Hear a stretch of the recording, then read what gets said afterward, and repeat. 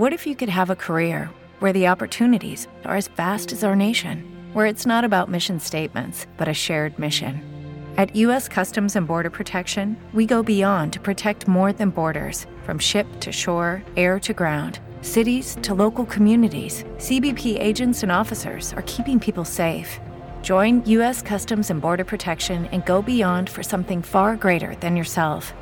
Learn more at cbp.gov/careers. World War III. Oh man, I love to say it. Yeah, I don't know if it'll actually happen. It may already be happening. It may be that in 50 years they look back and say that the Ukrainian invasion was the start, or should I say the Russian invasion of Ukraine was the start of World War III. But we got some crazy news. It's been circulating for a couple days. BRICS, that's Brazil, Russia, India, China, South Africa, and many other nations. 41 countries are seeking to join BRICS. BRICS announced, and they've confirmed, a gold-backed currency to be used internationally. It's going to compete with the U.S., and I think it's likely the petrodollar goes away. I don't know for sure. I can't see the future. But if that happens, my friends, those of you listening in America, your standard of living will drop precipitously. Yeah, you'll notice it. It's going to get really bad. Why? Because the U.S. for too long has tried relying on military might to maintain its economy. And this is what I think Donald Trump was worried about. And this is what's going to come and bite us in the ass. So we'll talk about that. Plus, we got a bunch of other cultural news. We'll talk about a bunch of different stories. I'll save them for later, actually, so we can get through the intro without getting in trouble on this channel. But I just we'll leave it there, and then we'll talk about what's going on with Ukraine potentially joining NATO. They had a meeting. They said, okay, maybe we'll let you join if that happens. That is a direct declaration of war with Russia. So, yeah. It seems like World War III may be a real possibility. As for the other stories, they're a bit cultural and they're related to gender issues, so we'll just save them for later on in the episode so we don't get in trouble. But before we do, my friends, head over to castbrew.com and purchase some of our coffee. You can get the Rise with Roberto Jr. Breakfast Blend, the Appalachian Nights. We also have Colombian and French Roast. This is the best coffee I've ever had. We formulated it, so obviously we think highly of it, but I really do think you guys will love it. It comes in ground or whole bean, your choice. And you can join the Cast Brew Coffee Club. This is our company. We sponsor ourselves. And with your support and your drinking of our coffee, you will help us continue to do the work that we do. Also, don't forget to go to timcast.com, click join us, become a member to support our work directly. And we're going to have a members only uncensored show coming up for you tonight at around 10 p.m. where you can actually submit questions and call in. If you've been a member for at least 6 months or you sign up today at the $25 per month level, you can actually submit questions and potentially be one of our callers that we have on the members only show. So smash that like button, subscribe to this channel, share the show with your friends. Joining us tonight to talk about this and a whole lot more is Haley Kennington. Thank you for having me, Tim. I appreciate it. You want to introduce yourself? Yeah, I'm Haley Kennington, and I'm a journalist. I was research director and story editor for The Plot Against the President and Daily Wire's What is a Woman? And I'm the news editor for Wrong Speak Publishing. Right on. Well, thanks for hanging out. We also have the Irishman who lives under my house and steals my spoons. You sound insane. Like do you hear yourself when you say things like that? Confess, Seamus. Confess. Irishman lives under your house and steals your spoons? Confess, Seamus. This is the man you're coming to for news? You're going to go to church. Tim's out of his mind. You're going to have He's to insane. Confess to what? Your delusions? Tim, I'm worried about you. I'm worried about you. My name's Seamus Coughlin. I have a YouTube channel called Freedom Tunes. We just released a cartoon today on lefties and the way they project. I think you guys are really going to enjoy it. We have a membership portal at freedomtunes.com where we release cartoons that are a bit too spicy for YouTube. There's one every week there, so if you become a member, you'll be able to check those out. Thank you very much. Head over to freedomtunes.com and become a member. Subscribe to us on YouTube as well. And if you get some kind of care package when you become a member, let me know if it contains any spoons. What, Tim, if you think that I'm planning to steal your spoons and send them to people as incentive to support my animation business, I don't even know how to respond. I don't even know how that is such a ridiculous accusation. It is such a ridiculous accusation. People are legit going to think that they're going to get a spoon from you now. I mean, if people subscribe expecting a spoon, I'm just saying that's not my problem or my fault. I think you should add one anyway. This man literally just said on air people are going to get spoons if they subscribe to me. I never said that. I'm not giving you guys spoons. I'm trying to figure out what he's doing with them. Nothing, because I didn't take them and you sound insane. Hi, I'm Phil Labonte, lead singer of All That Remains, anti-communist and counter-revolutionary, and I have no information about the spoons here at the castle. So that's my story, and I'm sticking to it. Hey, what's going on, Serge? I'm Serge.com, and I'm ready to start when you guys are. Let's do it. We got this story from MSN.com. BRICS gold-backed common currency, a shock to global fiat money system, says economist, as Russia confirms launch in August. Oh boy, is this one esoteric. I'm sure many of you at home are like, yo, I don't even know why I clicked the link to this video because I have no idea what you're talking about. I'm sure many of you who are in the know saw the headline and went, holy crap. And I'm sure most of you who are really in the know said, Tim, we already knew this, but bear with me. This is big news. BRICS is the principal rival to basically NATO and the Western powers. The world operates on the US dollar as its reserve currency. You want to buy oil, you use US dollars. With BRICS launching this currency backed by gold, they're basically giving a massive middle finger to the US and telling all the countries in the world, our money actually means something, theirs does not. Further, we've already seen countries like Saudi Arabia trying to do deals with China, or actually doing them, to trade oil in yuan. This means we are inching ever closer to the U.S. no longer having the reserve currency. And you know what that means? That means all of you at home, you're going to see your standard of living drop dramatically. And therein lies the double-edged sword when it comes to international politics. The United States does not export enough. We export culture, movies, music, sure. But other countries can do that. Other countries can export a lot of stuff. So what do we really provide? To be honest, military might. When we want oil, we print the dollars, we buy the oil. When any other country wants oil, they need to buy dollars from us first. With this deal from BRICS that basically shuts down our international Ponzi scheme, or whatever you want to call it, and then all of a sudden we have nothing to trade. What will the U.S. trade for BRICS currency? That's the big question. What are we manufacturing? What are we exporting that BRICS would want so that they would give us gold-backed currency that we could use to buy oil with? Yeah. So here's my fear, and a lot of other people's fears. The reason why the deep state, the bureaucratic state, the neolibs, the neocons want war is to make sure we don't lose this status. So the likelihood that we enter into a dramatically escalated conflict is ever so increasing, to the point where, let me tell you how desperate the machine has become. Earlier, last year or so, I think it was last year, when Russia was accused of using cluster bombs, the U.S., the Western forces, claimed that was potentially a war crime. Now, the West has become so desperate that Joe Biden has approved the sending of cluster bombs to Ukrainian forces, something that they had previously said could be a war crime. This is what I'm talking about. The people saying, oh, you can't do that because that's evil and wrong, and then a year later being like, if we lose this, we're done for, so just do it anyway. How far off are we from someone saying, yeah, well, nukes are no longer off the table? Yeah, I don't know. It's a very frightening situation. All I really have to say about it is this, to quote the Venerable Archbishop Fulton Sheen: if a nation would behave more justly if it were conquered, it should expect to be conquered. In the United States has not been a nation which operated in a moral way domestically or on the international stage in a very long time. I've seen some of that turning around. I think the overturn of Roe v. Wade and the fact that we've saved tens of thousands of children has been incredible. I think there's been massive backlash against the LGBTQ agenda. More young people are waking up and seeing the farce of the sexual revolution. But ultimately, this country has a lot of problems, and I hope that we can pull through them. I hope that the United States can be a strong, dominant nation that behaves morally, but that's not the track we've placed ourselves on over the past 50 or 60 years. So I hope for good things, but I don't know that I necessarily expect them. I mean, considering the fact that the BRICS currency it's already in motion. It's not something that's being talked about anymore. It feels like the writing's on the wall that the petrodollar the time is limited, mm-hmm. And I mean, people need to plan accordingly.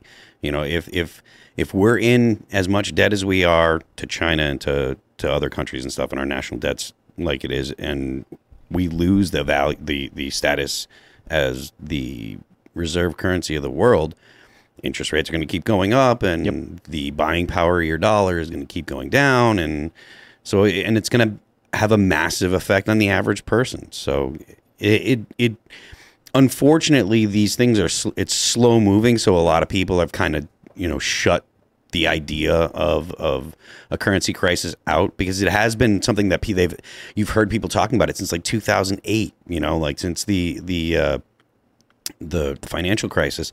People have been talking about, if you keep printing money, then there'll be inflation, et cetera, and we're in debt.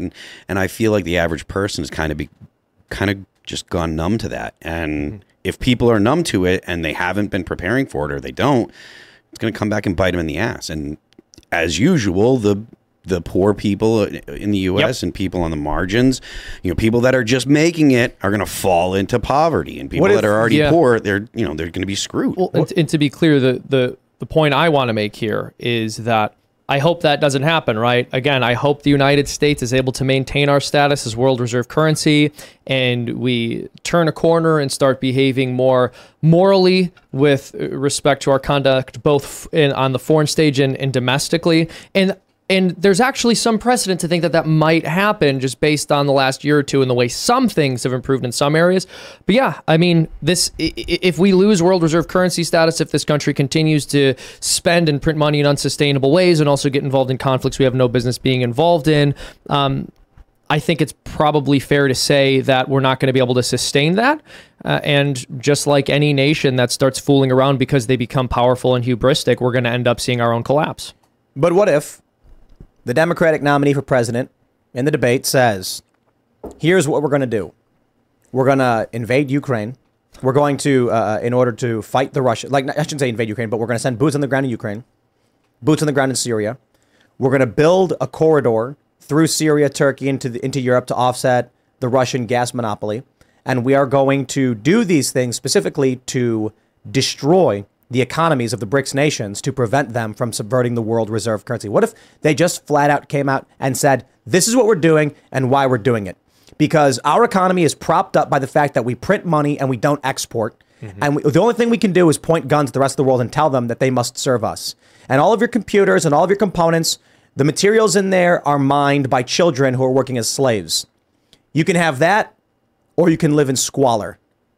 Make your pick. Hello, it is Ryan, and I was on a flight the other day playing one of my favorite social spin slot games on ChumbaCasino.com. I looked over at the person sitting next to me, and you know what they were doing? They were also playing Chumba Casino. Coincidence? I think not. Everybody's loving having fun with it. Chumba Casino is home to hundreds of casino-style games that you can play for free anytime, anywhere, even at 30,000 feet. So sign up now at ChumbaCasino.com to claim your free welcome bonus. That's ChumbaCasino.com and live the Chumba life. No purchase necessary. VGW. Void where prohibited by law. See terms and conditions. 18+. What do you do? Oh, the average person would decide to... They'd vote for... I think they'd vote for the machine in 2 seconds and then make an excuse. I think, the machine makes excuses for itself, right? So I think the way it's going to be advertised to the American people is there's some human rights atrocity or violation that's occurring in these countries, so now we have to go step in and intervene. That's what they're doing now. But I think the issue is when they were like, cluster bombs are a potential war crime, and then Joe Biden's like, well, might as well send cluster bombs. It's like, okay. That's not going to work. You're not going to be able to go and say, look, a war crime is happening, and then we're going to go ahead and do the same thing. That propaganda, it's not going to work. Regular people might just lie to themselves to justify why we should be in war, but... Yeah, what do you think? I don't know. The whole thing is scary to me. Yeah, of course. I mean, there's not a good option either way as far as what you just said. I don't know. It's all doom and gloom, I mean, in reference to what you said about, Tim, about cluster bombs and stuff, I mean, the Vietnam War started in 1954, I think is when, and the French were kind of doing most of the combat role there and doing most of the fighting. And the U.S. didn't actually really get involved until 64. And then it was a whole nother 10 years. It's completely reasonable to say that, we're a year and change in on the war in Ukraine or whatever. And all this stuff that we said we weren't going to send, all of these things that the government said they weren't going to be doing, they keep coming back and saying, okay, well, now we're going to. So there's no actual line that the U.S. won't cross, or at least that we as a population can reliably say, okay, we believe the government won't do this. The government has demonstrated over and over that they'll say one thing, and as soon as it comes time to be what they deem a necessity, they say we need to go ahead and do this for this reason.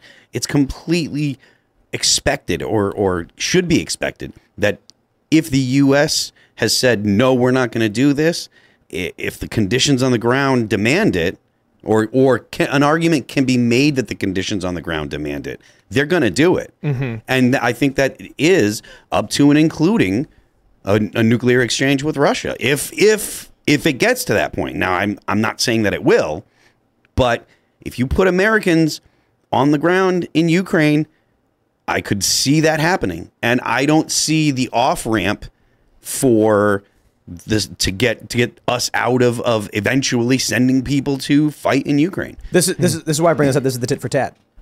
We say, oh, no cluster bombs. You can't do that. Then we do cluster bombs.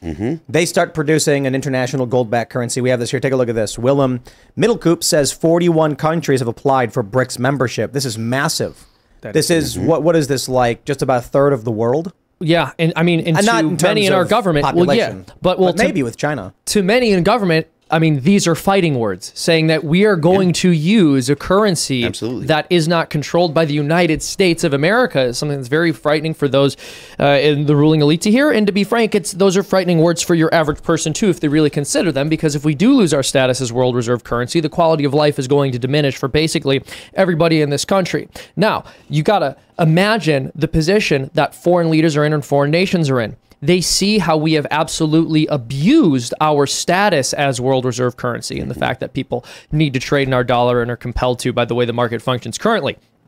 In 2020, when COVID-19 crippled our economy, or at the very least, I should say, when the lockdowns and the overreaction to COVID-19 crippled our economy, what our government did is they responded by engaging in the most gigantic transfer of wealth that has ever occurred in all of human history, and they gave virtually all of the money to the wealthiest people in this nation and devalued the currency of everyone who had savings in order to engage in that transfer of wealth. Now, anyone who was paying attention at that time said, this is going to massively harm those in the lower classes. This is massively going to harm people who have saved.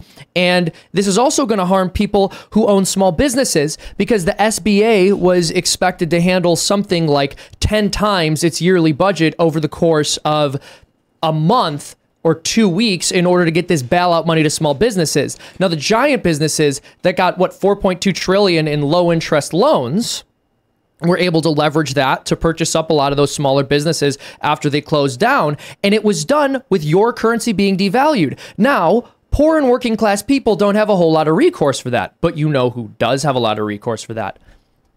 Rich people in other nations who are holding U.S. currency who didn't get that payout, as well as oligarchs and rulers of other countries that have stashed U.S. dollars because they had some faith that the United States dollar was going to carry its value over into the future. And many of them are saying, you know what? We're probably going to use our clout to punish the American dollar and punish people who are in control of it by pulling out and signing on to some new currency. What gets me kind of worried is, let me jump to this story. We'll keep it all particularly esoteric. We have this from CoinDesk. BlackRock CEO Larry Fink says Bitcoin could revolutionize finance. A lot of people are starting to ask themselves why it is the CEO of BlackRock, this massive financial institution, is all of a sudden doing a turnaround and supporting Bitcoin. That one's kind of concerning, or I should say disconcerting. When there's talk of the U.S. losing its status as reserve currency, especially over the past several years, and now more so with BRICS nations launching a gold-backed currency, the idea that this guy's going to come out and be like, I care about people, and I think, they should listen. I don't know, maybe I shouldn't say anything. Maybe not. Maybe what happens is, and again, I don't know, I'm not a finance guy, so don't take my advice for it. If the U.S. loses its status as the reserve currency, war breaks out. The dollar's going to fall to garbage.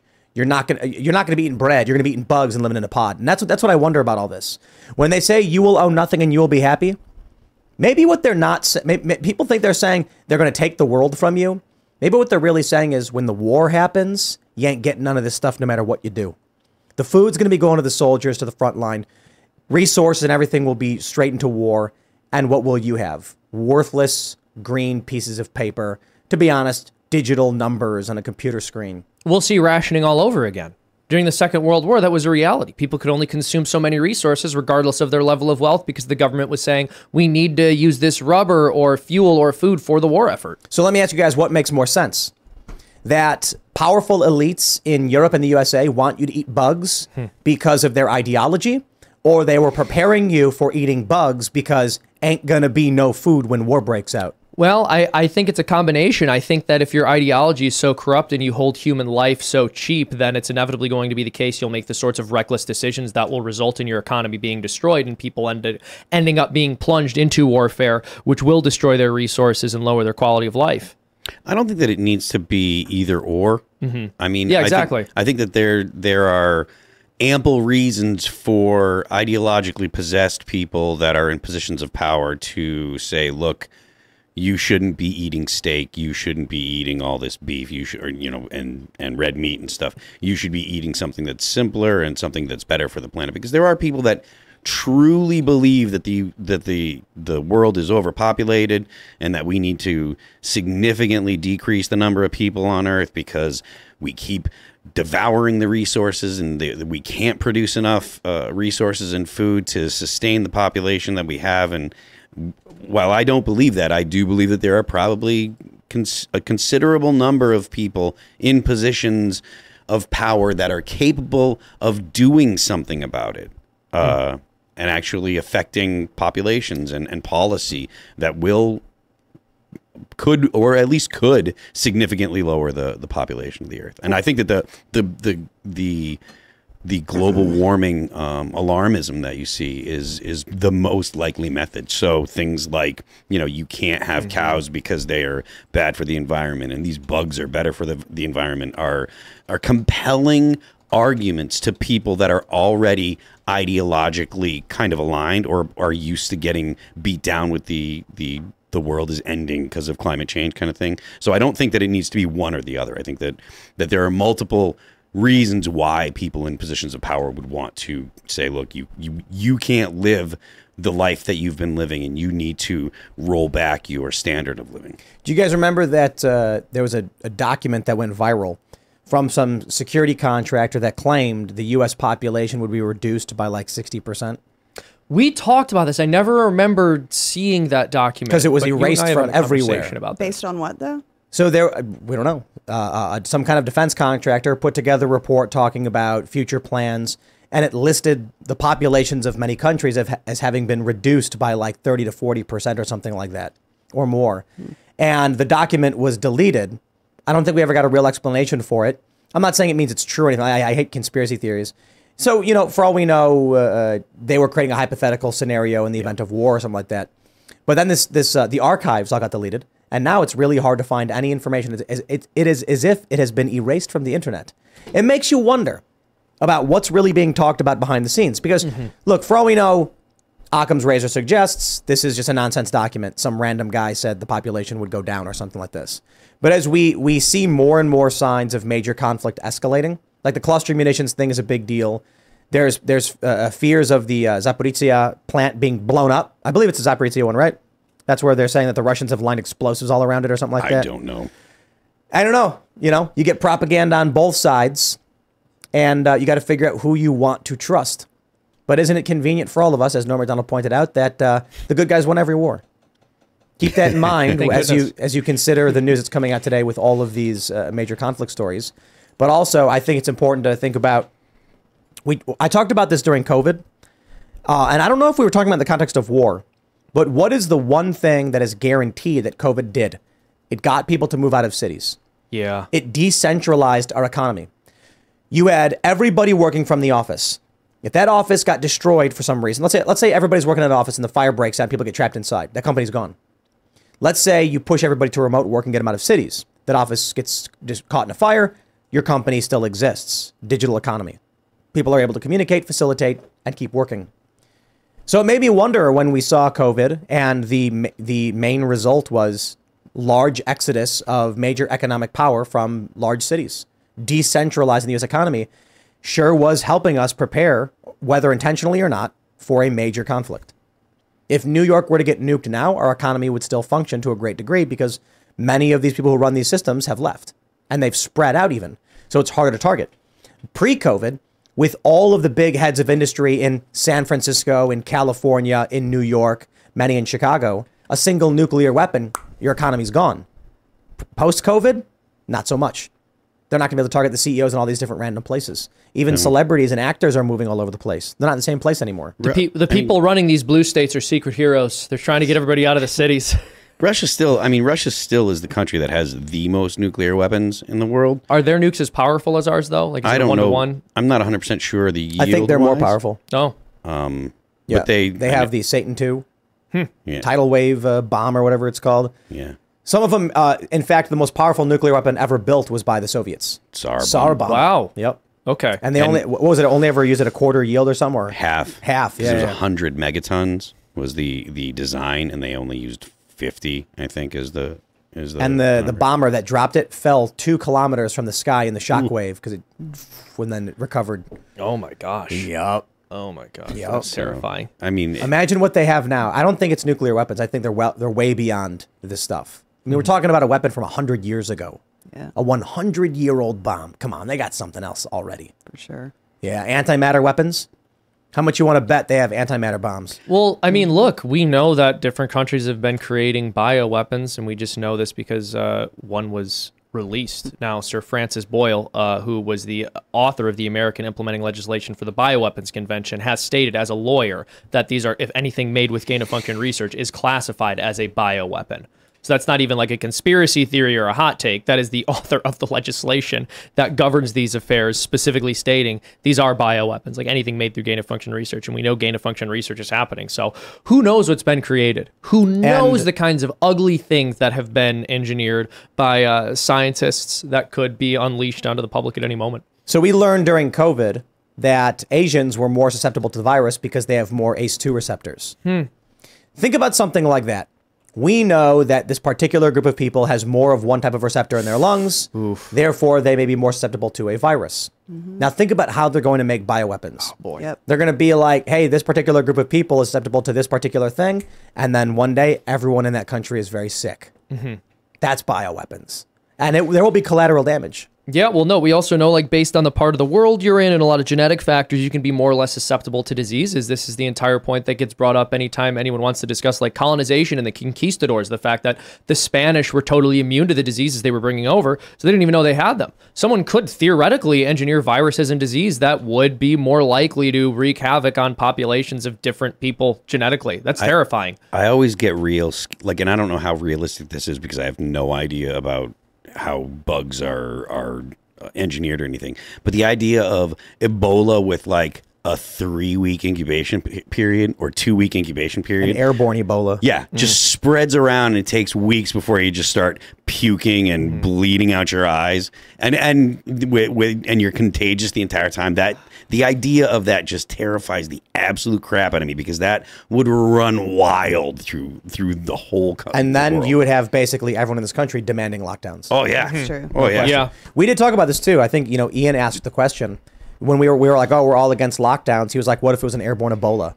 And it's like, that's a tough question because now you're looking at people puking up their organs and stuff in the middle of the street. But the issue is still, you have a right to choose if you want to take that risk. Well, but there's another point here. I think a lot of the argument against, like, vaccinations or forced vaccinations or lockdowns or whatever it is, they aren't necessarily axiomatic arguments. They're questions of whether factors are such that it justifies it. So if you did have an Ebola, if there was an Ebola that had like a 99% transmission rate and 99% mortality rate, 100% you lock things down. Except you have to trust the government. That's true. Yeah, exactly. But I'm saying if that really is the case and you really have those numbers, of course people are going to say, yeah, do it. But that's the thing. It's not even going to be a question because if you got like people like in mass just like puking and dying in the streets and stuff like that, people are gonna voluntarily be like, get the F out of here, get away from my house, I'm not going out.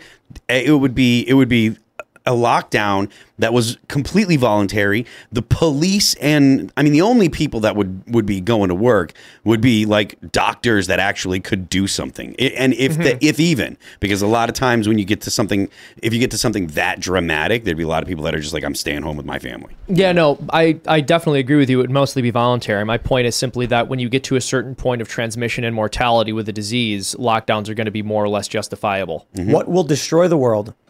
Incubation period of 2 weeks, airborne, high mortality, and a disease that takes 4 to 6 weeks to kill you. So escalating degrees of severity. Let's talk about the absolute, worst case scenario, because if we're talking about actual engineered bioweapons, these things are going to be horrifying. We're talking about a virus that is airborne. With the Lucky Land Slots, you can get lucky just about anywhere. This is your captain speaking. We've got clear runway and the weather's fine, but we're just going to circle up here a while and get lucky. No, nothing like that. It's just these cash prizes add up quick. So I suggest you sit back, keep your tray table upright, and start getting lucky. Play for free at LuckyLandSlots.com. Are you feeling lucky? No purchase necessary. Void where prohibited by law. 18+ terms and conditions apply. See website for details. Transmissible when a person is asymptomatic. A couple of weeks incubation period. High mortality rate.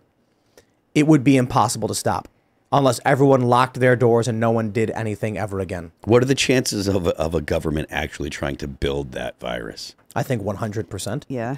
I mean, we may have it now. I mean, they're not, going to tell us what's going on, but why wouldn't they do it? I mean, look at nuclear weapons. Mm-hmm. They can wipe out a whole city with a single MIRV.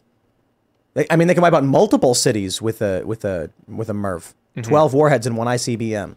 Yeah. I hate these acronyms. Let's try this again. 12 warheads in one multiple independently targeting re-entry vehicles, and that's what a MIRV is. It's an intercontinental ballistic missile. Mm-hmm. You'd say like MIRV and ICBM, and people are like, I have no idea what you just said. Mm-hmm. Yeah, I don't know, man. It's tough. Are we sitting here spinning our wheels and wasting our time arguing about culture war nonsense? No. When you go to the highest no. When you go to the highest levels and you see this is the case, let's talk about the realm of domestic politics in this regard. If Donald Trump's worldview is really, let's not have the war that destroys the planet, let's shore up our borders, protect the United States, bring back manufacturing, and become self-sufficient because the long fall is coming. And the alternative is, no, let's go all out, take over the world, and destroy BRICS by any means necessary so that we can stay on top of the world. Which do you choose? I think the Trump angle is the better one. Well, absolutely. Not just practically speaking, but morally speaking. Not only would there would be so much bloodshed and lost life if we tried doing something like that, but it assumes that other nations don't have the right to develop currencies while we're debasing ours. It assumes that other nations should be forced into dollar slavery and have to hold this asset, this currency, while we're abusing it and showing them we don't respect it ourselves. Here's the challenge. The Chinese Communist Party is pretty dang evil. They are very evil. And absolutely. So there's the other argument of, if we just decide, you know what, we're going to close our doors to a great degree, not completely, but we're going to bolster the American economy and we're going to focus on ourselves. China's going to keep expanding. They're not going to stop. Well, it depends. I mean, firstly, China does get a lot of money from the United States just with respect to the business that we do with them. So if we just started doing everything domestically, it would be painful for us, but I also think it would be very painful for them. I'll also add that if we were to go to war with China over human rights abuses, if there was like a real legitimate reason for us to go to war, if you went through all the tenets of just war theory and they all lined up, then yeah, but that's a different question than just going to war with them over them wanting to use a currency that isn't ours. Okay. The justification is a massive part of it. Yeah. Yeah. I think everyone was just in agreement with you, Seamus. Yeah, good. I like that. Perfect. Shimcast, IRL. Here we are. There you go. I mean, I don't know. The whole the question is, what does a regular family do? Uh-huh. Yeah, well, that's a very good question. You've said this on the show before, but at the risk of sounding like a broken record, I'll say it again for you. I believe it's a good idea for people to get out of blue areas, generally speaking. Not even necessarily because of this question, but just the fact that blue states and blue cities end up having really bad policies. There are going to be a lot of people there who are like not a good influence for you and your family. So I'll put that out there. And then, you know, it's recommended by federal agencies, even in the United States, that you should have some emergency food stored up. I think people should do that.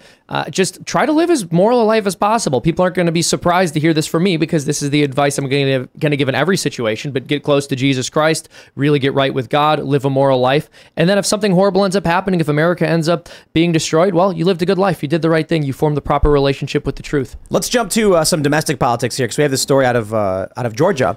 Actually, was trending earlier in the day. Georgia state representative makes moral decision to leave party. Rep. Mesha Maynor quit the Democratic Party and has joined the GOP, saying for far too long, the Democrat Party has gotten away with using and abusing the black community. That's it. She's from District 56. She has been in since January of 2021. She ran unopposed by a Republican challenger in the 2020 and 22 Democrat primary elections in the state. And now she's quitting. It's not the first time. Won't be the last time. But I have to wonder what's in store for us in 2024 if this trend continues, because the reality is we're not seeing the inverse trend. No. This idea of Republicans jumping ship and becoming Democrats is just not a thing. It happens sometimes, but not really. Typically, it's neocons and people who want war siding with neolibs who agree with them on war. But when it comes to cultural issues, like her issue with school choice, Democrats say outright, no, do as you're told. And she was like, I'm out. I'm out. I think that what you mentioned about it not going the other way, that it's not really neocon or not really conservatives or whatever.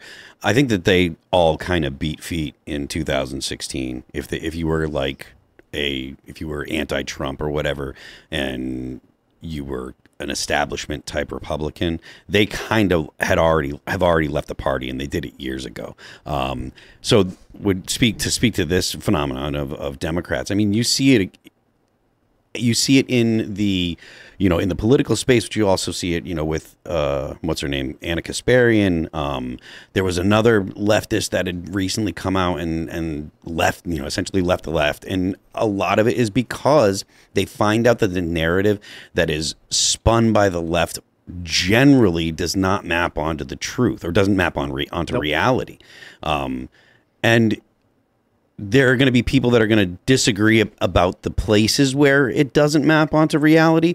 But I think that the LGBT issues, when it comes to transitioning kids, is where the breaking point for most people are. It's like, look, you cannot have trans kids. You cannot have kids that are prepubescent, that you're encouraging, not just allowing, but encouraging at times to live their lives as if they're a different, as if they're biologically different. That is unacceptable to the mass majority of the population, and I think that that's starting to show when it comes to, I don't know the specific reasons that what's her name? Rep what? Maynor? Mesha Maynor? Rep Maynor. I don't know why she specifically left. I don't know. I haven't read her specific story. School choice was the big issue. She wanted parents to be able to. She was concerned that many of these schools were so awful that these kids were struggling to learn how to read, and that parents should have a right to take their kid and put them in a better school. And the Democrats were like, "No, shut your mouth." Yeah. See, and that should be something that is really important to especially poor communities and communities that have kids that aren't they're graduating with a third grade or fourth grade reading level. Like, that is a huge concern, and that's something that you hear about all the time. So I more power to her. I think that that's something that more people should be concerned about. Absolutely agreed. There are a lot of issues that people say shouldn't be political, and most of the time when I hear that phrase, I roll my eyes. It's like, well, too bad. It is political. That's how this country works. We have one party that's heinously evil. Not to say every individual person in the party realizes that, but yeah, what the party wants is disgusting and horrible and will destroy the country. But when it comes to school choice, I just want to finish this thought. When it comes to school choice, it's so obvious from any framework that this is the right thing. Let parents choose where they send their kids to school. Don't force kids to stay stuck in failing school systems. Now, I don't know why I would have the expectation that people who think it's okay to groom and mutilate kids and kill unborn babies would see that also maybe parents shouldn't be forced to put their kids in failing schools. But even without those other two questions that people end up being tied up with their party's language on and not examining critically, with the school choice stuff, you just got to think whenever they say things like, you're going to destroy or defund the public school system, what they're acknowledging is parents would choose anything besides the public school system if they had a choice. So even their own arguments against school choice are arguments for school choice. I wanted to say real quick, up until recently, both parties were discernibly evil. Yeah. And then you had this insurgency with Bernie and with Donald Trump. And then Bernie showed himself to be quite a bit duplicitous, and Trump showed himself to be particularly anti-establishment in some areas. And so what you end up with now is a lot of people of influence in the Republican Party who oppose war, who oppose these things that are objectively evil, and and abjectly evil. And now you have still the neocons trying to claw back power in the Republican Party to once again restore the two massively evil machines in this country. Yeah, no, well, I think you're right that all of the elements of the Republican Party that it ended up shedding during the Trump administration, at least the bad elements, are ones that people want to restore. I think there's things the Republican Party shed as a result of the Trump paradigm and him taking over the party that I don't think the Republican Party should have shed. I think the Republican Party's become too socially liberal. But when it comes to the warfare issue, oh yeah, I mean, it's one of his greatest accomplishments was pushing the neocons into the Democratic Party. Yeah, who was it? Was it Mike Pence recently? Somebody, some Republican was like, we don't care about culture war issues. Those are stupid. I saw that. Yeah, who was that? I don't They were remember like, we who care that about was, but I saw economic that. issues. It's like that's you're so wrong. But firstly, the two are unbelievably closely linked. This is, I understand sometimes we want to separate issues into economic issues and social issues, and sometimes that can make sense. But broadly speaking, it's not possible. It's really not possible. Your social views are going to inform your economic views. I don't understand how that could possibly not be the case. But even so, to say, well, you know, like, I'm really interested in slicing the top marginal tax rate by 3%, and I'm not concerned by the fact that children are being abused and systemically groomed through this horrible school system. I disagree. Jimmy Dore is leftist on a lot of economic stuff, but not on a bunch of other weird, creepy stuff. Sure. No, I totally agree. But I think that he would tell you that his moral vision for America is holistic and combines his economic and moral perspectives. Yes. Even though I would disagree with him, right? On how he applies those principles. You take a look at this Mesha Maynor, Democrat, who's now a Republican, and this is a good example of someone who's like, yo, I disagree with this one issue, and they say basically, get out of the party. The Democratic Party is basically the party of, are you in the cult or not? Mm-hmm. And anybody not in that cult is right-wing. This is how the media works. It's kind of hilarious. I mean, you can think about it in any context. Jimmy Dore. The dude advocates for very socialist policies. They'll call him right-wing. Yeah. However, considering he is fairly socialist on a lot of issues, they struggle with it. You take a look at how they refer to me. Liberal on many issues, traditionally, not modern leftism. And they'll say that's right-wing. Because the only thing that matters, and what this Democrat is realizing, either you march in lockstep with the cult, or you get out. Yes.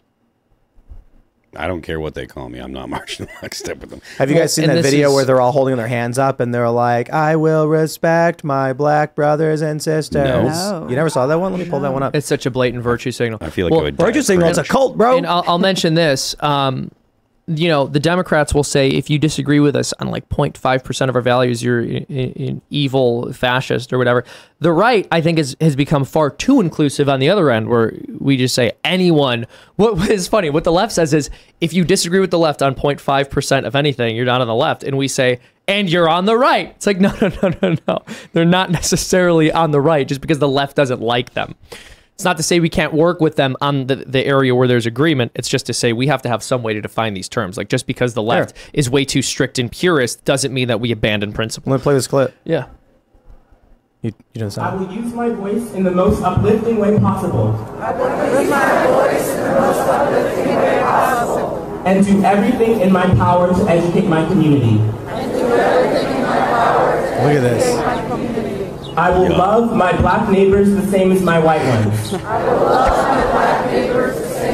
That's color blindness. Look at this. Look at You don't think it's a code when you say About racism, Is that a white person saying it too? Yes, of course, man. Like, that is the whitest group of people that I have seen. It's like reflective. Join the cult. That is definitely in Vermont or something like that. Hey, it could be New Hampshire. I don't see anyone complaining about the fact that these are all white people either. We were talking about that post on Facebook or Twitter. The Cassidy. How many videos do we need to show people to be like, yo, this is a cult? That's super creepy. I'm not exaggerating. I'm not being cute. I'm fact not that being they're doing derisive. this, I'm too. being factual and academic in saying the modern left is a cult. It is a large cult. Yeah, to be clear, they're praying. Like, that's what they're doing. Absolutely. They're praying. That's a prayer ceremony right there. Yeah, they have a leader up there who's leading worship, and they're chanting, but that is prayer. It's that's the what's confession. happening there. It's the same thing as a confession of faith in to Catholicism, or it's the same idea. It's they're confessing that they're a member of that particular ideology. This is like a prayer service. Yeah, I wouldn't. Yeah. That's more or less what I'm saying. This is like when you go to a church and you know, the preacher's up at the front of the priest, depending on which group of Christians you're talking about, and he's stating something and the congregation repeats it. I mean, when we're talking about like ancient prayers that have a precedent and point to something true, good, and beautiful, that can be a wonderful thing. When we're talking about ideological language that was invented 10 years ago in order to shame you for the color of your skin, well, I think it's pretty creepy. But ultimately, it is prayer. It is prayer. And there's nothing wrong with prayer in religion in and of itself, but there is something wrong with these prayers in this religion because they're wrong. Well, very wrong. But dangerously wrong. You need to make a better argument than that. Nuh-uh. Right? Like, the way I think about any kind of true religious prayer is sort of a name the religion that believes in a higher power, and prayer is effectively an admission or, you know, in some way, it's rooted in knowing you are not the end-all be-all. It is not all about you. Exactly. Yeah. There is something greater and beyond you. And there's a component of reaching out to the universe, to God, or whatever it is you believe. So I don't believe that prayer in this context is just specifically rooted to one religion. In that context, you know, Seamus, you might say Christianity, Catholicism is the correct one. The rest people are praying to nothing or whatever. However you want to describe it, my point is this. This is prayer to a person. Yeah, well, exactly. So I would say that these people are praying to a person, a human. Like one specific human. Yeah, right. So what I would say is that obviously Christianity is correct. I think sometimes people in like certain pagan religions are like praying to demons or praying to themselves, or if it's someone who hasn't been introduced to Christianity before and they're like trying to find God, you know, and they're just innocently asking questions, I think it's possible for God to, you know, hear that. But that said, I think that what you're seeing here is a kind of self-worship because these people are able to fit in with the group by chanting these words. And it's more or less about that. It's more or less about fitting in, virtue signaling, saying, I'm one of you guys. I have the trendy opinion. That's a scary video, man. It's very scary. Creeps me out. I don't like it. You know, to be honest with you, I don't mind it because I'm hoping that there can be some kind of something brought to the Supreme Court to get that whole ideology declared a religion, so that way you can have it completely and totally quarantined from legislation. Well, that would be interesting. Have it be declared a religion, so that way people can exercise their religion. They can, you know, live their life that way, believe what they want. Just keep it completely and totally isolated from state power, so the government can't, you know, give any kind of pass laws based on any of the ideology. Well, I think what people have to contend with is a problem that has existed ever since we started talking about a separation of church and state, which is that we have determined that one set of moral truth claims should be placed in this category called religion, and other sets of truth claims, even if made about the exact same thing, because they don't openly claim that they reference a creator or a god, are not to be considered religious and therefore can meddle with legal processes. The reality is, these views are fundamentally religious because an ideology is basically just a false religion that doesn't expressly purport to worshiping any kind of God. And so you have a religion, you have competing religions, but these ones, because they don't call themselves that, because they call themselves something else, are able to, you know, have themselves declared legally as national or state religions, basically. We need a good legal understanding of what a religion is. The Supreme Court has I'll Google it because they actually have a specific definition. And I believe it includes like belief in a deity or something like that. No, it couldn't. It couldn't. Because then Buddhism, I think, is out. Well, yeah, people have argued about that before, like Buddhism, because it doesn't technically say that there are, I think some interpretations don't. I'm not a Buddhism expert. Yeah, I don't think Buddhists believe in God. With Lucky Land Slots, you can get lucky just about anywhere. Dearly beloved, we are gathered here today to... Has anyone seen the bride and groom? Sorry, we're here. We were getting lucky in the limo and we lost track of time. No, Lucky Land Casino, with cash prizes that add up quicker than a guest registry. In that case, I pronounce you lucky. Play for free at LuckyLandSlots.com. Daily bonuses are waiting. No purchase necessary. Void where prohibited by law. 18+. Terms and conditions apply. See website for details. I think it might. Does it depend on the Buddhist, or do they all just say there is no God? Because I remember learning about it as an atheistic religion, but I think some might believe that there is. Yeah, I think Buddhism doesn't necessarily require you to believe or not to believe in a higher power. Okay. Yeah, like base Buddhism does not, like the Buddha himself would have said that's incorrect because it's a life path essentially. It's not that wouldn't be real Buddhism. I sound so cringe saying that, but no. The point is that those are heretic Buddhists. Essentially, yes, like honoring Buddha and rubbing his belly and things like that are human things that have come up later on. They're not actually part of the original core idea that Bodhisattva set out when he was on Earth. It was not his thing. But they would say they're all human things, though, right? If they don't believe in a god. Well, they believe in enlightenment. Okay. They do believe in a state of being beyond that, which would be akin to like heaven. But again, like rubbing the belly and all that stuff like that are human idols that have been created in time beyond that.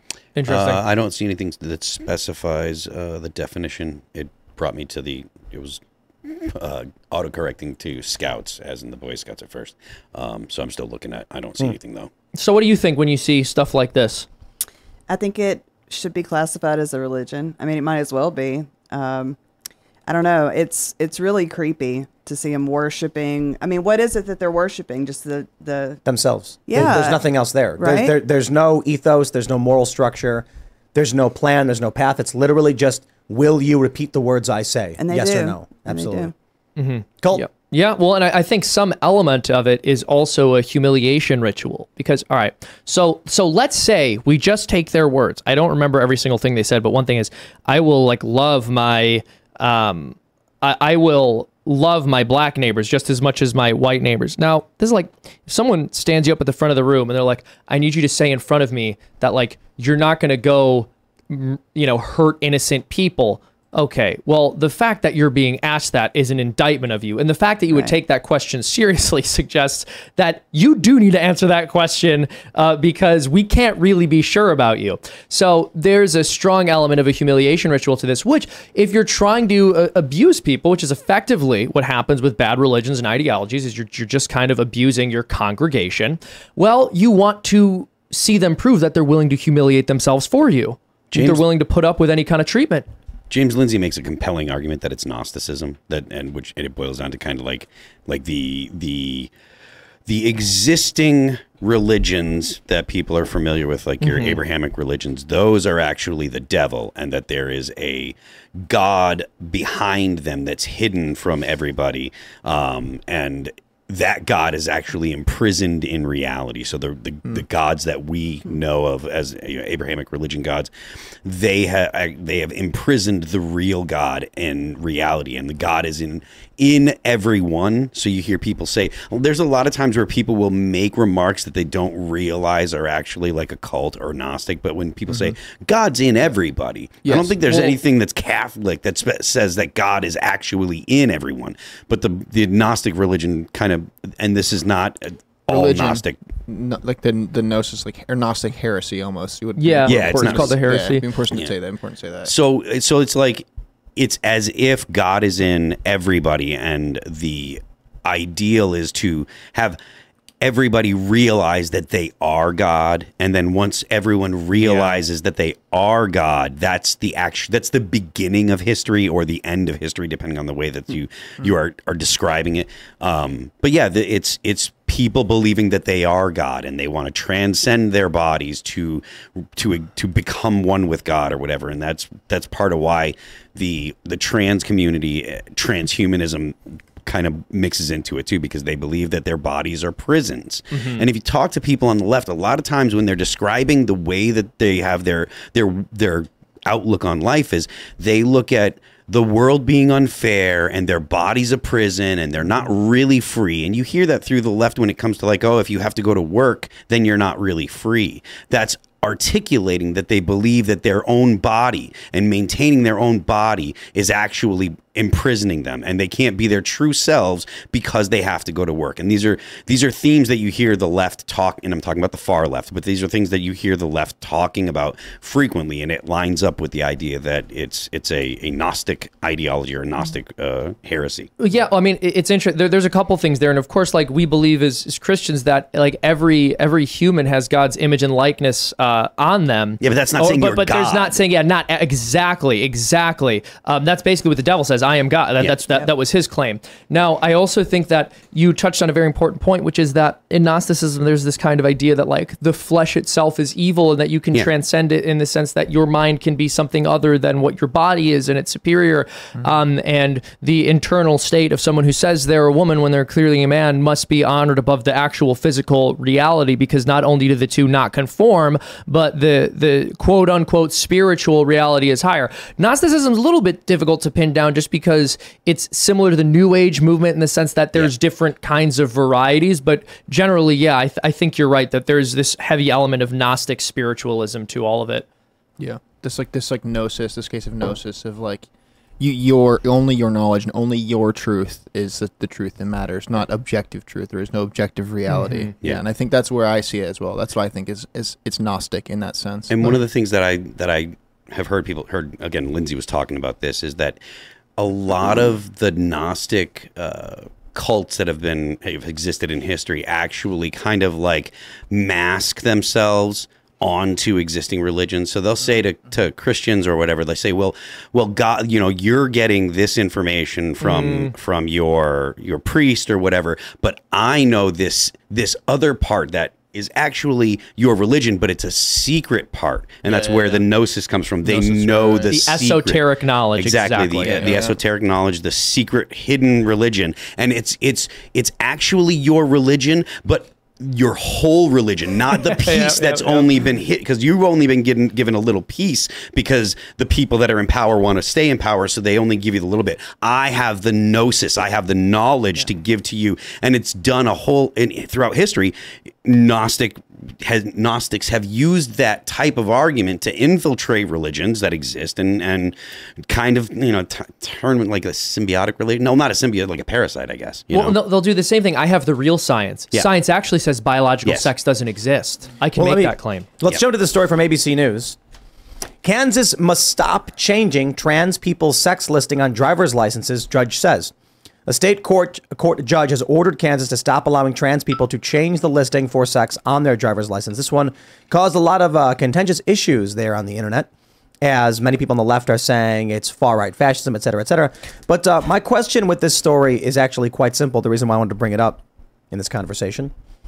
If the left continually says sex and gender are different, why would a trans person ever change their sex on a birth certificate or driver's license when they are not, in fact, changing their sex? They are just they're trying to affirm or confirm their gender, which is a social construct. Yeah, well, right. This is how it started. They created this nonsensical distinction between sex and gender. Gender is a term that was only used to describe language. So they took something that only referred to inanimate objects, or I shouldn't even call it an object, but an artifact of language, and they applied it to humans, which already has dehumanizing connotations to it. Well, hold on. They didn't do that. We did it because of what words naturally acquired meaning. No. Hold on. John Money coined the term gender identity. This was an absolutely, invention. and then on government documents, it'll ask you your gender, not your sex. Yes. So it's not referring to the male or female nature of a word.